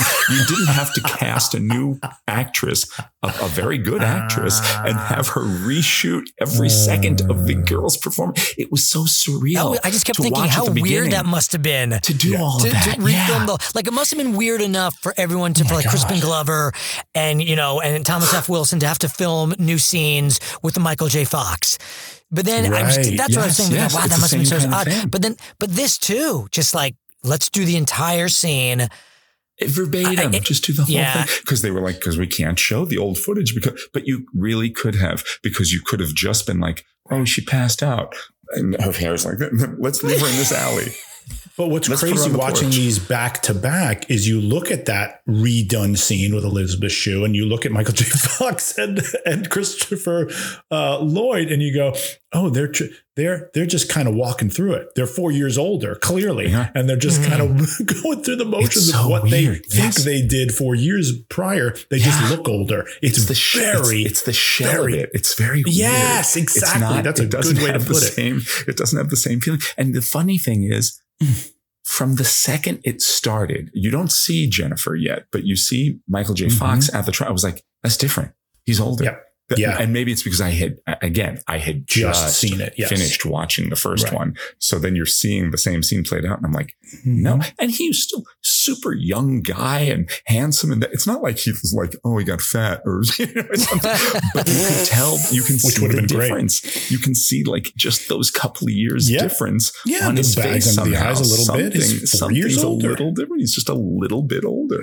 It's so weird. It's such a weird opening. And I was like, man, they're doing every second of her part from the end of the movie. Is it that necessary? And I get it. You do want to like set up, remind us of the end, the way a lot of sequels will show the last couple seconds or, but Rocky fighting Apollo, and then you move on to the next thing. Right. But even the way Christopher Lloyd delivers the iconic line, "Where we're going, we don't need roads," is a stronger delivery in the first one than it is in the recreation of it in the second one. It's just not as good. It's just this whole thing with this movie. It's just, it ain't up to par. Roads? Where we're going, we don't need roads. Roads? Where we're going, we don't need roads. You shit on my house, man. You shit on my house! You know the story of when old Biff goes in the future, goes in the past, drops off the almanac, comes back to 1985 and is in pain, and the cane breaks off in the car, which is how they know that Biff's been in the car. And then he wanders away and he's in abject pain and hurt and holding his stomach and everything. And he's just kind of wandering, and that never gets explained. Do you know what that's about? No. If you find the deleted scenes online, he then goes around the corner and fades away.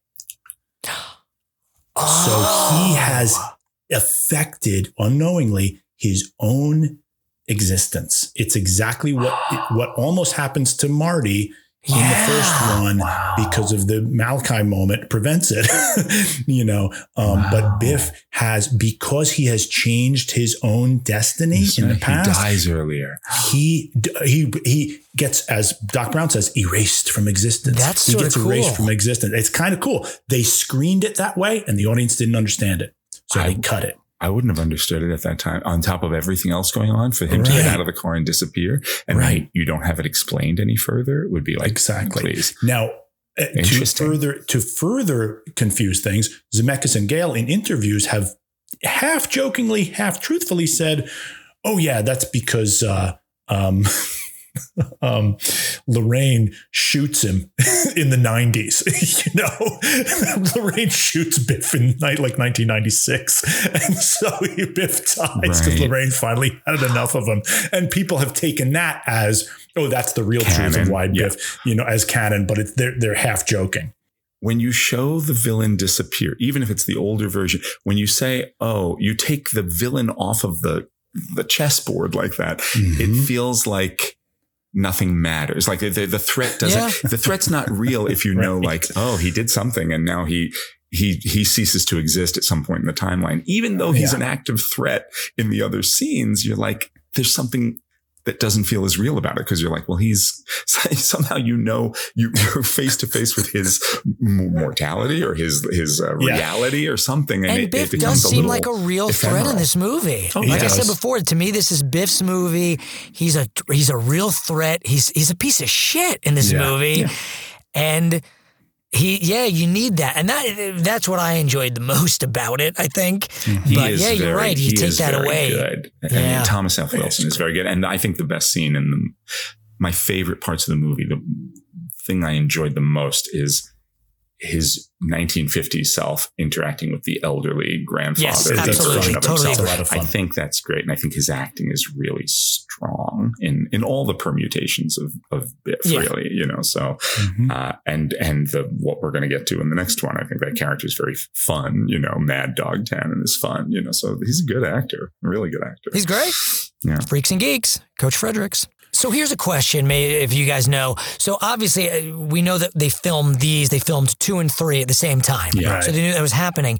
Did they know when they did? Because, the first one ends on a cliffhanger, obviously, and it's setting up something. Did they know that they were going to do a sequel? I don't think so. Yeah, I can't imagine. Or to the the first one? To the first one. No, I don't think so. Michael J. Fox didn't know, because the story is he didn't know until he saw the movie.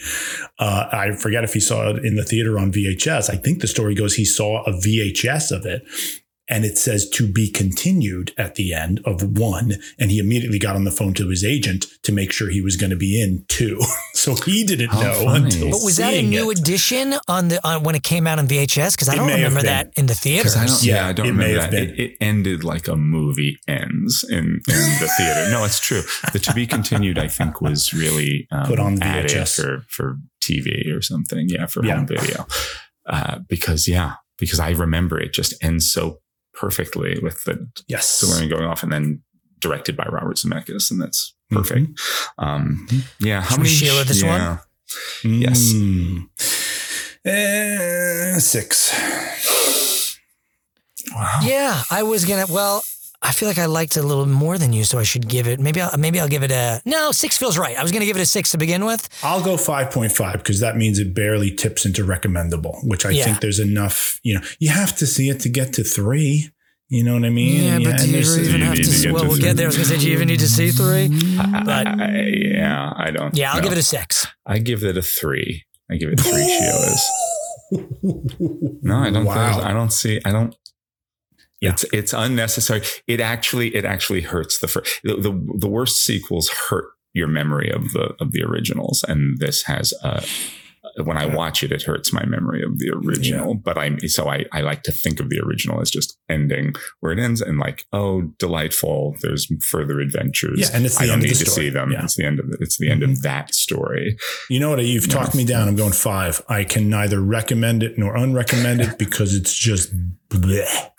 It's like plain pudding. It's like tapioca pudding. I mean, it's like, I'll eat it if it's there. Lots it's in front of amazing of me. Artistry, lots of interesting, lots of, I could never sit there and write this, the mechanics of this screenplay. No. I'm not saying there's not excellent work and talented people involved. It just doesn't gel into anything. And actually, because it makes me feel icky about Back to the Future as a property. I'm like, I'm giving it a low Sheila count. So. Yeah, you're right. You're talking me down too, but I'll keep it at 6 only because for the sake of the Half Hollow Hills kids or Damon or anyone else keeping score, they get annoyed when I change things. So I'm going to sit in it. I made my 6 and I will sit in it. I'm going to sit in it like a melted Hershey bar. You'll sit in it. All right, we ready to jump on in? Back to the Future Part 3. Doc's living in the past. Just try it, Tenant! But he's about to be history. What kind of a future do you call that? I'm going back to 1885 and I'm bringing you home. It's the last roundup. Come on, run, It's the final showdown. Hey, lighten up, jerk! Where Marty makes a name for himself. What's your name, dude? Eastwood. Clint Eastwood. What kind of stupid name is that? In this final chapter, thank Christ. No, I'm kidding. In this final chapter, Michael J. Fox's Marty McFly obtains a 70-year-old message from Christopher Lloyd's Doc Brown, in which the latter informs Marty that he has retired to a small town in the Old West to live happily ever after. However, when Marty finds out that Doc was murdered just days after sending the letter, he decides to travel back in time to 1885, where he must somehow attempt to disentangle a love-struck Doc from a romance with the lovely Clara, played by Mary Steenburgen, and repair the DeLorean, all while avoiding a posse of gunslingers led by Thomas F. Wilson's Mad Dog Tannen, great-grandfather of the trilogy's big bad, Biff. Back to the Future Part 3 was the least successful of the trilogy, taking in $19 million over its opening weekend, en route to an $88.3 million domestic haul and a total worldwide box office of $245 million.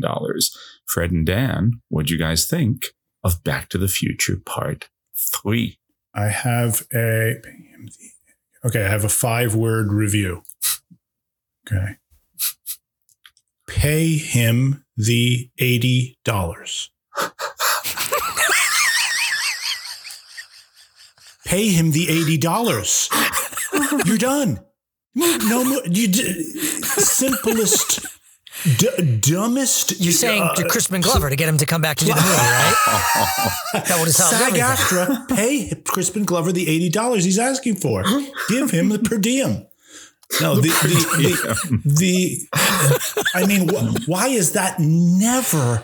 You set up the most easily preventable. It's like over a matter of $80. You put it in the opening half hour. He's killed over a matter of $80. Okay, let's give Biff $80. Done. We're done. Marty McFly goes back in time. He sets up like a lemonade stand. They raise the money. That's it. Listen. Sell anything in Doc Brown's giant blacksmith shop for 80. I mean, what's the modern day, what's the 1985 equivalent of $80? What's the 1955 equivalent of it? Who cares? Get $80 somehow and give give Biff Tannen $80 and walk away, and you're done. Go back to, fix the DeLorean, go back to where you're supposed to be. That's really But would any of true. this matter anyway? Because if Doc Brown is, according to the rules of Back to the Future, maybe I missed something. No, if you Doc didn't. Brown is killed back in 1885, he wouldn't even be alive in 1955, right? He'd be erased. No. It's the future. It's the 85 version of. It's the 1985 version that goes back. So he wouldn't continue living beyond 1985, but he would go back. The bigger problem is not his existence. Okay, yeah. The bigger problem is everything he does fucks up the future forever. He can't go and live in the Old West and say, I live in the Old West now, because everything he does fucks the future sideways. Then the movie makes you forget about that for a little bit, right? I'm sorry, I'm jumping right to the end. And and so Mary Steenburgen, her carriage is supposed to go off into a ravine. It doesn't. In order to save the future, you need to kill Mary Steenburgen, or that's what Ted Danson says all the time, constantly. Or what you need to do is what it looks like the movie is setting up, which is you have to, all this stuff about, I got to leave her behind. I have to go back to the future and I got to leave her here and it's heartbreaking and I love her and this and that. Right. She's not supposed to exist. Leaving her in the past creates all sorts of problems too. So you should take her back to the future with you, which they talk about. Like, we're just going to have to take her with us. We're going to have to take her with us. And I'm watching the end thinking, I'm just jumping right to the end. I'm watching the end thinking, okay, how are you going to get her on that hoverboard? How are you going to get in the DeLorean? My memory of the movie was like, yes, they have to all get to the future and she lives in the future because then she can't fuck up. Neither of them can fuck up anything over the many decades and centuries to come. But instead, they go off on the skateboard like, I'm happy, I'm staying here with her.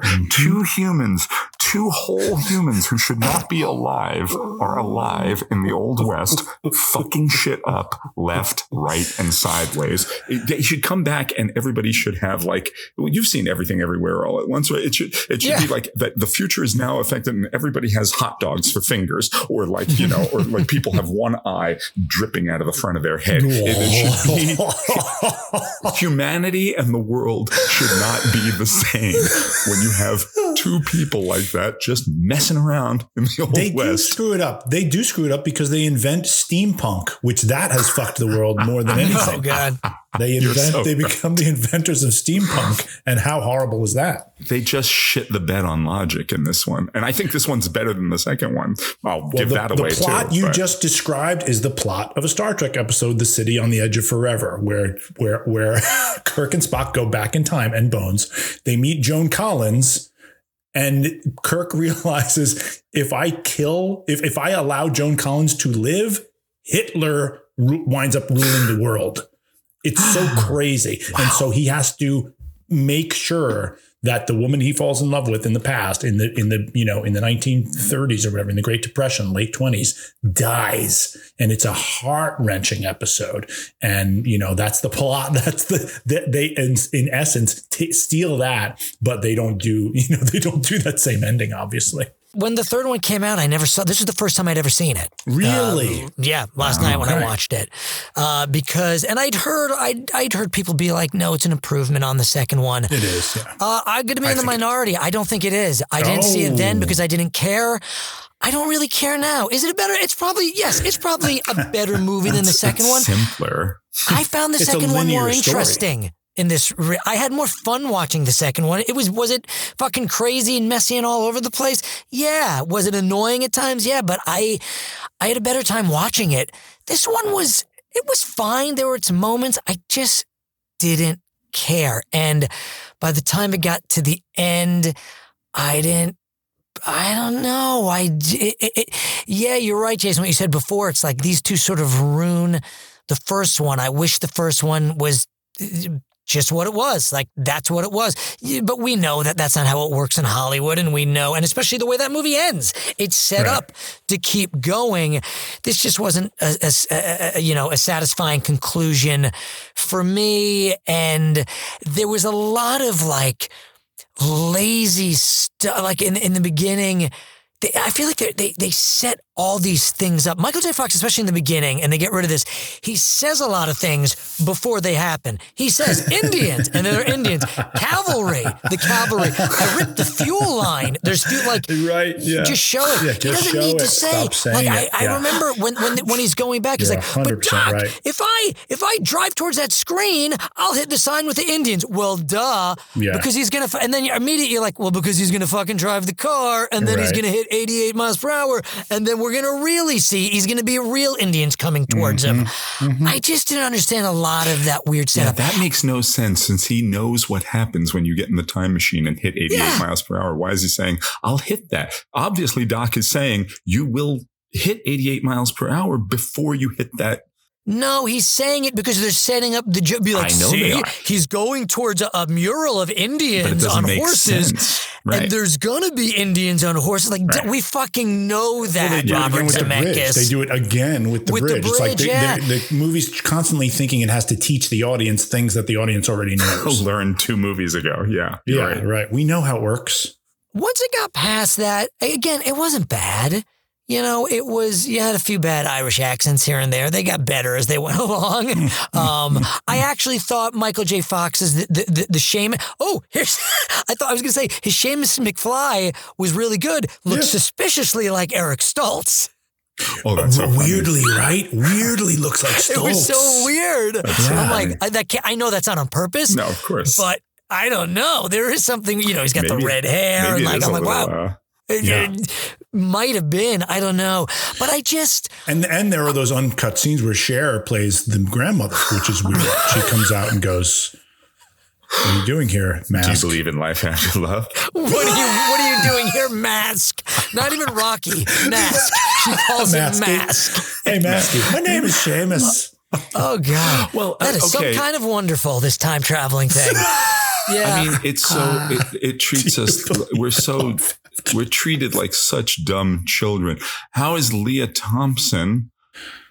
Because they got to give her something to do. Right. Does it not make zero sense that the woman who is the other half of his family tree is like now like they really love the idea of her having incestuous relationships. It makes I know, yes, they have to give her something to do. It's like, no, you didn't. You actually didn't have to. You could have given another actress something to do. You could have given Elizabeth Shue. You could have had Elizabeth Shue in there, and then you'd be like, then he comes back to the future, and he's like, there you go. You related to my great grandmother.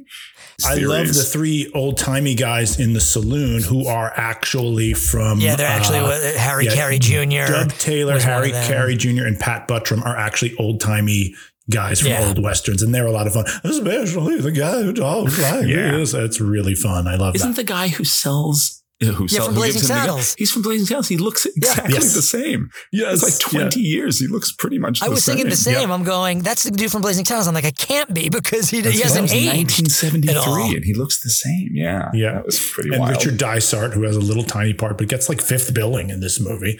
Dysart I noticed that too. I saw him in the credits and I'm going, well, who does he play? Because he'd been on St. Elsewhere for years and stuff, but he's like the guy, the guy who, well, I never saw a man so heartbroken, Yeah. And it's a like 2 little scenes. I think Mary Steenburgen's lovely. She's so good. And they are really good together. They actually have really nice chemistry.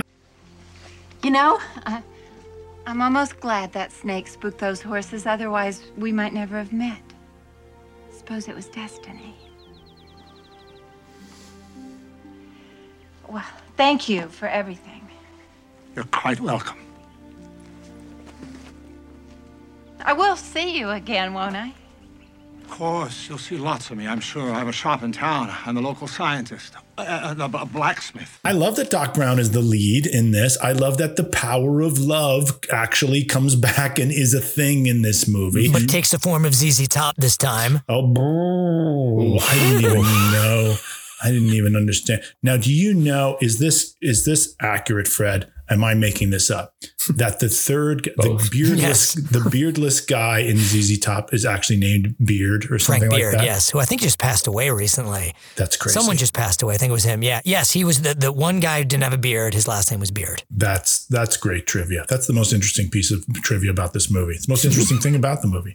No, I like this movie. I do like it. I enjoy it.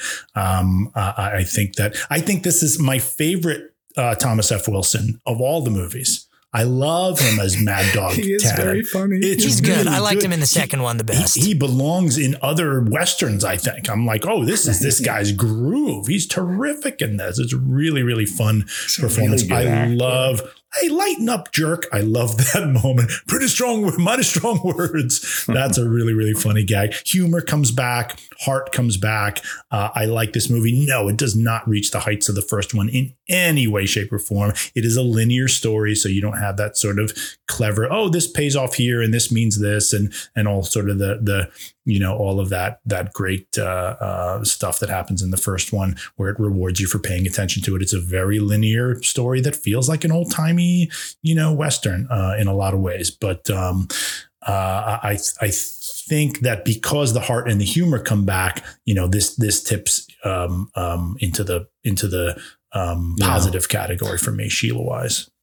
Me too, even though it does feel like the longest, weirdest episode of Dr. Quinn, Medicine Woman ever. It does feel like a TV show. It feels very slight. It does feel slight, but it is more linear and more satisfying. The thing about this one is the other movies were ahead of the audience and this one is behind the audience. Yes. And it goes to your point about like Michael J. Fox having to announce and explain things before they happen. It's like, why don't they trust us, especially after everything that's come before? And it is especially weird because it feels like if the movies had come out 2 years apart instead of 6 months apart, you'd say this was all being done as a reaction to the negative response to Back to the Future 2 and the convolutions of it. That's what it feels like. But it feels like it feels like they were ahead of themselves. I think what they probably wanted to do is like, we're going to make one that's like this, and then we're going to make one that's like this. And they're going to be so different because of the time jumps and everything. And we're going to make we get to make two very different movies, but we're going to make them back to back. And I think they just thought that was cool, as opposed to what also could be true, which is thinking we're going so crazy with this one. People probably will want the palate cleanser that we will provide in part 3. Maybe they thought that way. Maybe they were that, but it really does feel reactive. And it's so funny to realize that that's not really possible. They made them. They even had the trailer for this at the end of the last one. So it was done. It was not a reaction to audience response. This was one of those things when they were getting feedback as they were making them. And maybe there was already feedback from some test screenings from the second one. Like, this one's a little crazy. You guys are going to lighten it up on the third one, right? I mean, that's the only thing I can think of. For them to have been filmed so close together and released so close together, and the production design and the amount, like, this is years of planning. Like, I just don't think you could do that. I think same exact production team, everybody. But you're right. Nothing came there's nothing surprise. Again, the second one at least surprised me, and again, it wasn't bad. But for me, I would give this a lower Sheila rating than the second one because the second one was at least interesting, at least this time. Well, I had such a strong reaction when I saw it in the theater, even a negative reaction. It was such a strong reaction. I don't know. I mean, maybe had I seen this, maybe if I did say, okay, you know what, we got to go see the third one now, just as a palate cleanser. I don't know what I would have thought, but I was sort of. It was, as you always say, Jason, it was like a nothing burger to me, It was just like, okay, that was fine. Biff was fun. I think if Doc Brown had sold the refrigerator, which is actually an ice maker, I don't know why he says refrigerator. I think had he sold the breakfast making machine, had he sold any of the other shit that's in his place, he could have gotten $80. I think he could have cobbled together $80. It's unforgivable. That is an unforgivable flaw in the movie, that he's going to go through all these machinations of having to go back in time and repair and there's no gas, and we got to figure out a way to move the time machine fast enough to take us both back. And then I got to say goodbye to Mary Steenburgen.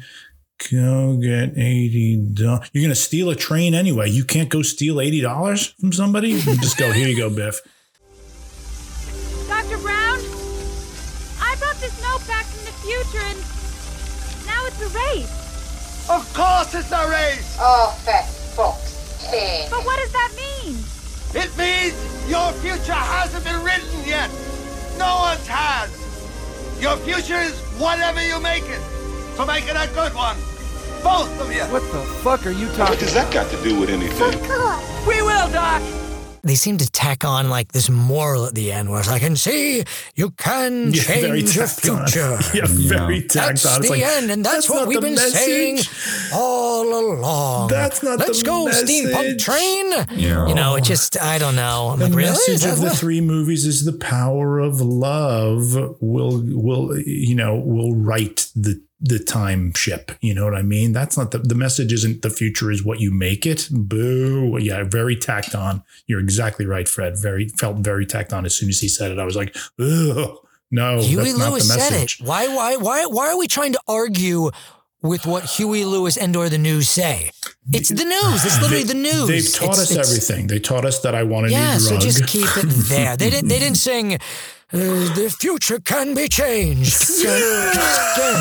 The future can be changed. You don't need money. You don't need fame. You can't. You don't need a credit card to change your future's range. You can't have him in the past changing the future every day. You cannot do this. The movie is bad. It's actually now it was a 6. Now it's a 5. Now I'm going to have to make it lower than a 3 because it actually breaks the universe. It's really bad. It shits on everything that the original was doing, and even everything that terrible sequel was doing. It's I sort of really feel good. bad. I feel like I feel like I feel a little victorious in the sense that I was able to bring you down past, because I know you guys really couldn't stand the second one. I haven't seen it since 1990, but I remember thinking he must have brought, the only thing that makes sense is he brings Mary Steenburgen into 1985 and they have a life together, because then you are making the future from there. But you can't say the future is yours to make what you want with. I'm going to go back in time and keep making the future what I want with. And, I'll send you letters and you can tell me who's president and who has 5 legs and who how I fucked up the space-time continuum this week. I'll keep doing things and I'll keep checking in with you with my steam engine and be like, how bad is it now? Did I fix the problem? Did I make it worse? Okay, let me go back and let me fuck around some more. And yeah, it really does. It destroys all the light. And you can say, yes, the time wants to bend in a certain way. Is that true? I don't think so. You can say that when you've made a movie that destroys your thesis. And then you say like, well, I think time really wants to bend in a certain direction. So anything I did that was bad in my plotting, put that under that category. Right in front of it. It's sitting in front of you. She should have died. You shouldn't be there. Take her to the future with you. Then neither one of you can fuck anything up. It is so like when they flew off and Marty go to is the future, alone, get $80, come back in time. Oh, that's what I'm saying. Pay off Mad Dog. I just couldn't believe it. When Marty comes back by himself, I was like, what have they done? The answer was right there. But in order to have in order to do that shit, like stretch it out, how will she ever get off? How will they ever get in the DeLorean? Then they just cop out. They're like, we can't really get in the DeLorean from a skateboard. So they're just going to fly off and make kids in the past. Well, and maybe one of those kids ends up being president, and maybe everything is, and then we have insect warlords that rule us. Who knows? You can't be having kids in the past. Now, they sure did make dresses stronger back then, because she was hanging on by that thread for a long time in that train. That's the one accurate thing in the movie. They're very strong dressmaking. Are we to glean from the very, very end of the movie that this is not his first time train trip? he has already gone back to get Einstein. And this is at the very least his second trip back. They've been doing this for a while. Right? That was the impression I got. Yet another thing, Boo earns. Yet another thing you could have done in a tight little fashion. Marty, he says in the letter, make sure you take care of Einstein. Marty and Elizabeth Shue go get Einstein. And then he comes and says, hey, we're here to, pick up Einstein. And you give him Einstein in that moment. You don't have it be the second trip. Boo. Right. Also, I prefer Copernicus to Einstein. I'll put that out there right now. Copernicus is cuter. He's sweeter. And when he wears that little helmet, I'm in. Give me a movie what's about the nickname? that. You can call him Einie. What are you going to call him? Copy? Coper Grace. I call him Coper Grace. So what are you doing? You're giving it 3 Sheilas now? Now I have to. Now it's as frustrating as 2 on a totally different scale. It's more entertaining and it's linear. It has charm. It has heart, but it's also very slight, like a sitcom. And it fucks with the rules so much. Yeah. I'm dropping from a 6 to a 3. I'm going to even it out with Back to the Future Part 2. I either have to bring Part 2 up or Part 3 down. And I'm just going to bring 2 up. No. For Thomas F. Wilson. Come on. Boo. He's Where so are good. you, Fred, with 3? I'm just going to stick at a 3. I can't believe it because I was like, well, this one's better. It is. And it's also like, it just shits the bed on the whole trilogy, the logic of it at the very end. And it didn't need to do that. There was a very obvious ending and they didn't do it. And I cannot for the life of me fathom why they didn't do it. It makes zero sense. Listen, they 3. can't get a tank of gas, but they can make a train fly. That's all I'm saying. Yeah, I was thinking the same thing. Where are you with 3? Where are you? I'm feeling a 4. I'm going to give it a 4. You're feeling a 4. Okay. Yeah. I like 3. I like it far better than 2. I like the heart of it. I really like Thomas F. Wilson in it. I like the old-timey, guys in the saloon. And I love Mary Steenburgen. So I'm actually like a 7 on this. You know what they should have done with those 3 guys in the saloon? It should have been Logia, Farnsworth, and Brimley. Oh my gosh. Yeah, those 3 guys in that saloon. 9. Yeah, 9. It's been a long time since we've had a call from the heaven phone. But wait a minute, you guys. It's been a long time since we've had a call from this phone. How apropos or how appropriate, if we're not in France, that the time phone is ringing. Wow. It's been so long. Back in time phone.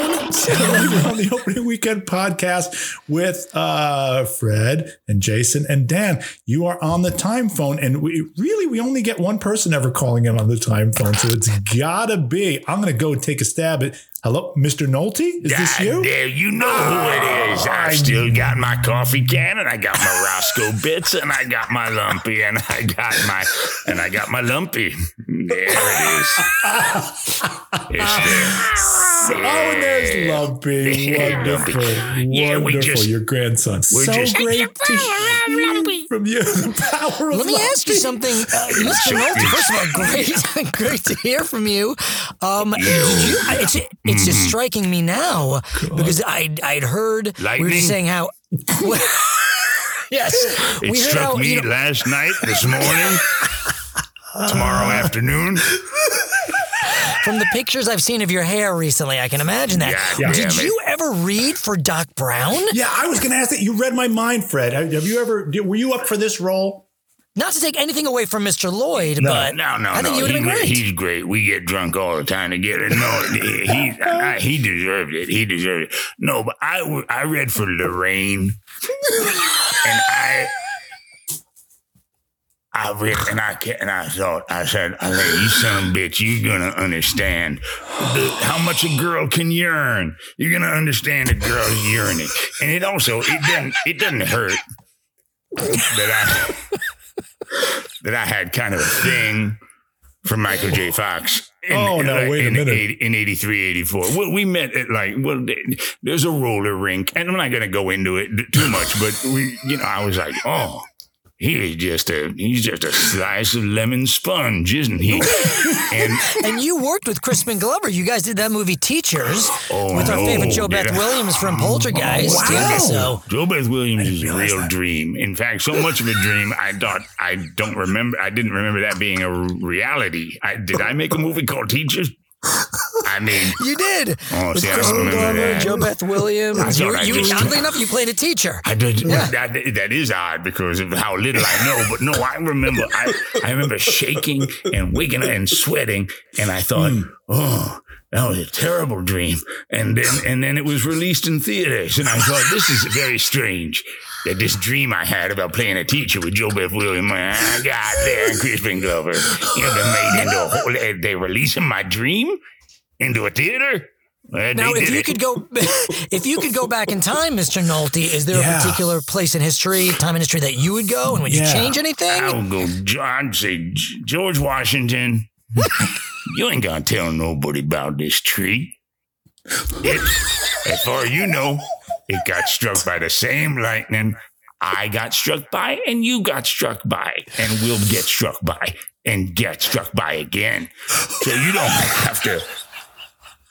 Chop it down and then go about your business. Get all your cherries, collect all the cherries, and then you don't say shit. You just say, I don't know what happened to that tree. But how would that affect things in the future? Yeah, what good would it do? These all have ramifications. He would have a second term. He would have gone on to have a second term. Because you couldn't hound him with that. Oh, but you chopped down a cherry tree and all that MAGA shit. But wouldn't that affect the space-time continuum? Because didn't you play Thomas Jefferson in a movie? Wouldn't that have affected who became president? Yes, you did. That's right. What the hell did I play Thomas Jefferson in? Jefferson in Paris? Weren't you Jefferson in Paris? Oh, well, there's a funny story because first I said, look, you're gonna think I'm crazy, but I lobbied to play George Jefferson but I said if it's in Paris, oh my God, it'll be all right. And I remember them saying fine, but I kept thinking every day I had notes. I said, where's the dry cleaner? Where's Wheezy? Why is Paul Benedict not walking on my junk? I want all the things that I remember from the original. And they said, but this is the original Jefferson. And I'm like, I don't think so. Where are we in the space-time continuum with you, Mr. Nolte? Because we never really know when, because you I will say, you're sounding much more clear-headed and understandable Well, that's the lightning. than usual. That's the lightning. Oh, okay. 3 shots of lightning. Any doctor will tell you. And you get 3 shots of lightning to the forehead over the course of 42 hours. And you will get lucid. Whether you want to or not, you get goddamn lucid. So it's 19, I think. It's about 19 years. Okay, good. And Lumpy and Roscoe are doing well. They're doing okay still. Well, remains in a can can only do so well. So, all right, that's Roscoe. He's fine. Lumpy keep coming over to me, and we do the static electricity thing, and because I've just been struck by lightning, and all his hair goes up, and he gets it's funny, and it just all his little hairs go on and stand on end. Yeah, he's cute. He's That's all right. a lot of He fun. keeps wanting food, but I have not provided in some time. You haven't provided food for your Wookiee grandson. Who knows what they eat? Does anybody know? I got no goddamn idea. I wonder if there's a way to go back in time or go into the future a long time. Yeah, give us a little Huey Lewis. Back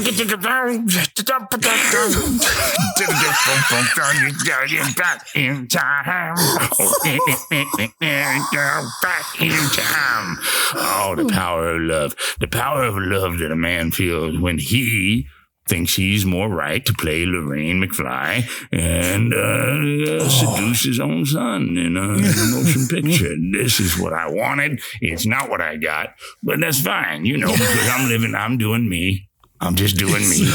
You are doing you. It sounds like you want a new drug, Nick Nolte. It sounds like you got a new drug. He's One taking that enough. won't make me sick.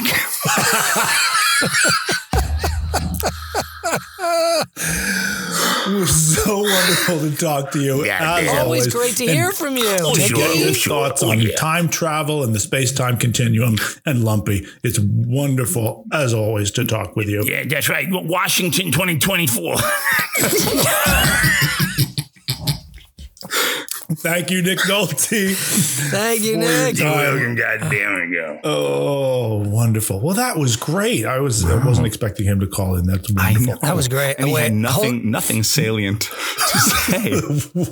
Thank you, everyone, for joining us for another episode of Opening Weekend. Next time, we remain in the 80s for episode 80, in which we will revisit August 1987's sleeper hit, Dirty Dancing, starring Patrick Swayze and Jennifer Grey. And in honor of the film's massively popular tie-in album, we will also list our all-time favorite movie soundtracks. So that is next time on Opening Weekend. And I know for me, it'll just be the soundtracks to Superman 1 through 4. No, I mean, when I say soundtrack, I mean like a soundtrack that is, music, either, songs created for a particular soundtrack or a compilation soundtrack like Dirty Dancing that kind of, picks a lot of hits. I will have Live Journey albums, a Rush documentary, and Freaks and Geeks. Oh, there you go. That's my list right there. That's perfect. Freaks and Geeks, still not a movie. Anyway, that's next time on episode 80 of Opening Weekend. Dan, I can't imagine what you might have for us this week. I have the ZZ Top song? We'll Part do three? it. To double back up. If you do what I think you're going to do, go ahead. I can I can play drums to it, and it'll be like we're at my bar mitzvah again. Please do. We'll do a little power. Your of hand love. farts will be like my dad's band playing along with me. Perfect. Because I've heard your dad's band. No, I'm kidding. That's perfect. All right, well, let's do it, Fast Freddy B. All right, we'll do I'll count us in. The power like of I did love. back then, which was a side note. It was the first time I never played with a band before. It was the first time I ever had to count off a band. I didn't know how to do it. And I was fucking terrified. Oh my God. But I did it a little something like this. 1, 2, 1, 2, 3.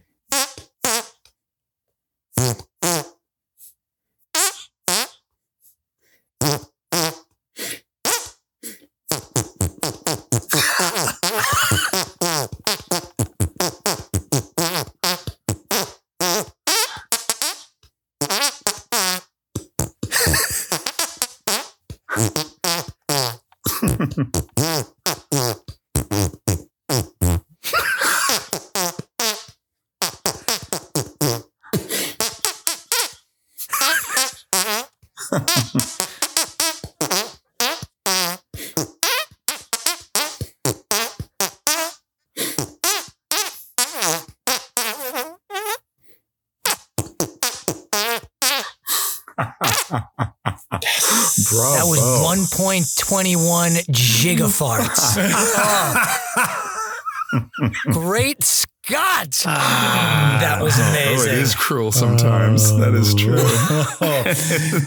Give me a milk chocolate or a Hershey bar melted chocolate. See you next time. The Opening Weekend podcast is produced by Jason O'Connell, Fred Berman, and Dan Matissa, with editing by Jason O'Connell and sound mixing by Fred Berman. Additional help and technical support provided by Ethan Duff. Thank you for listening.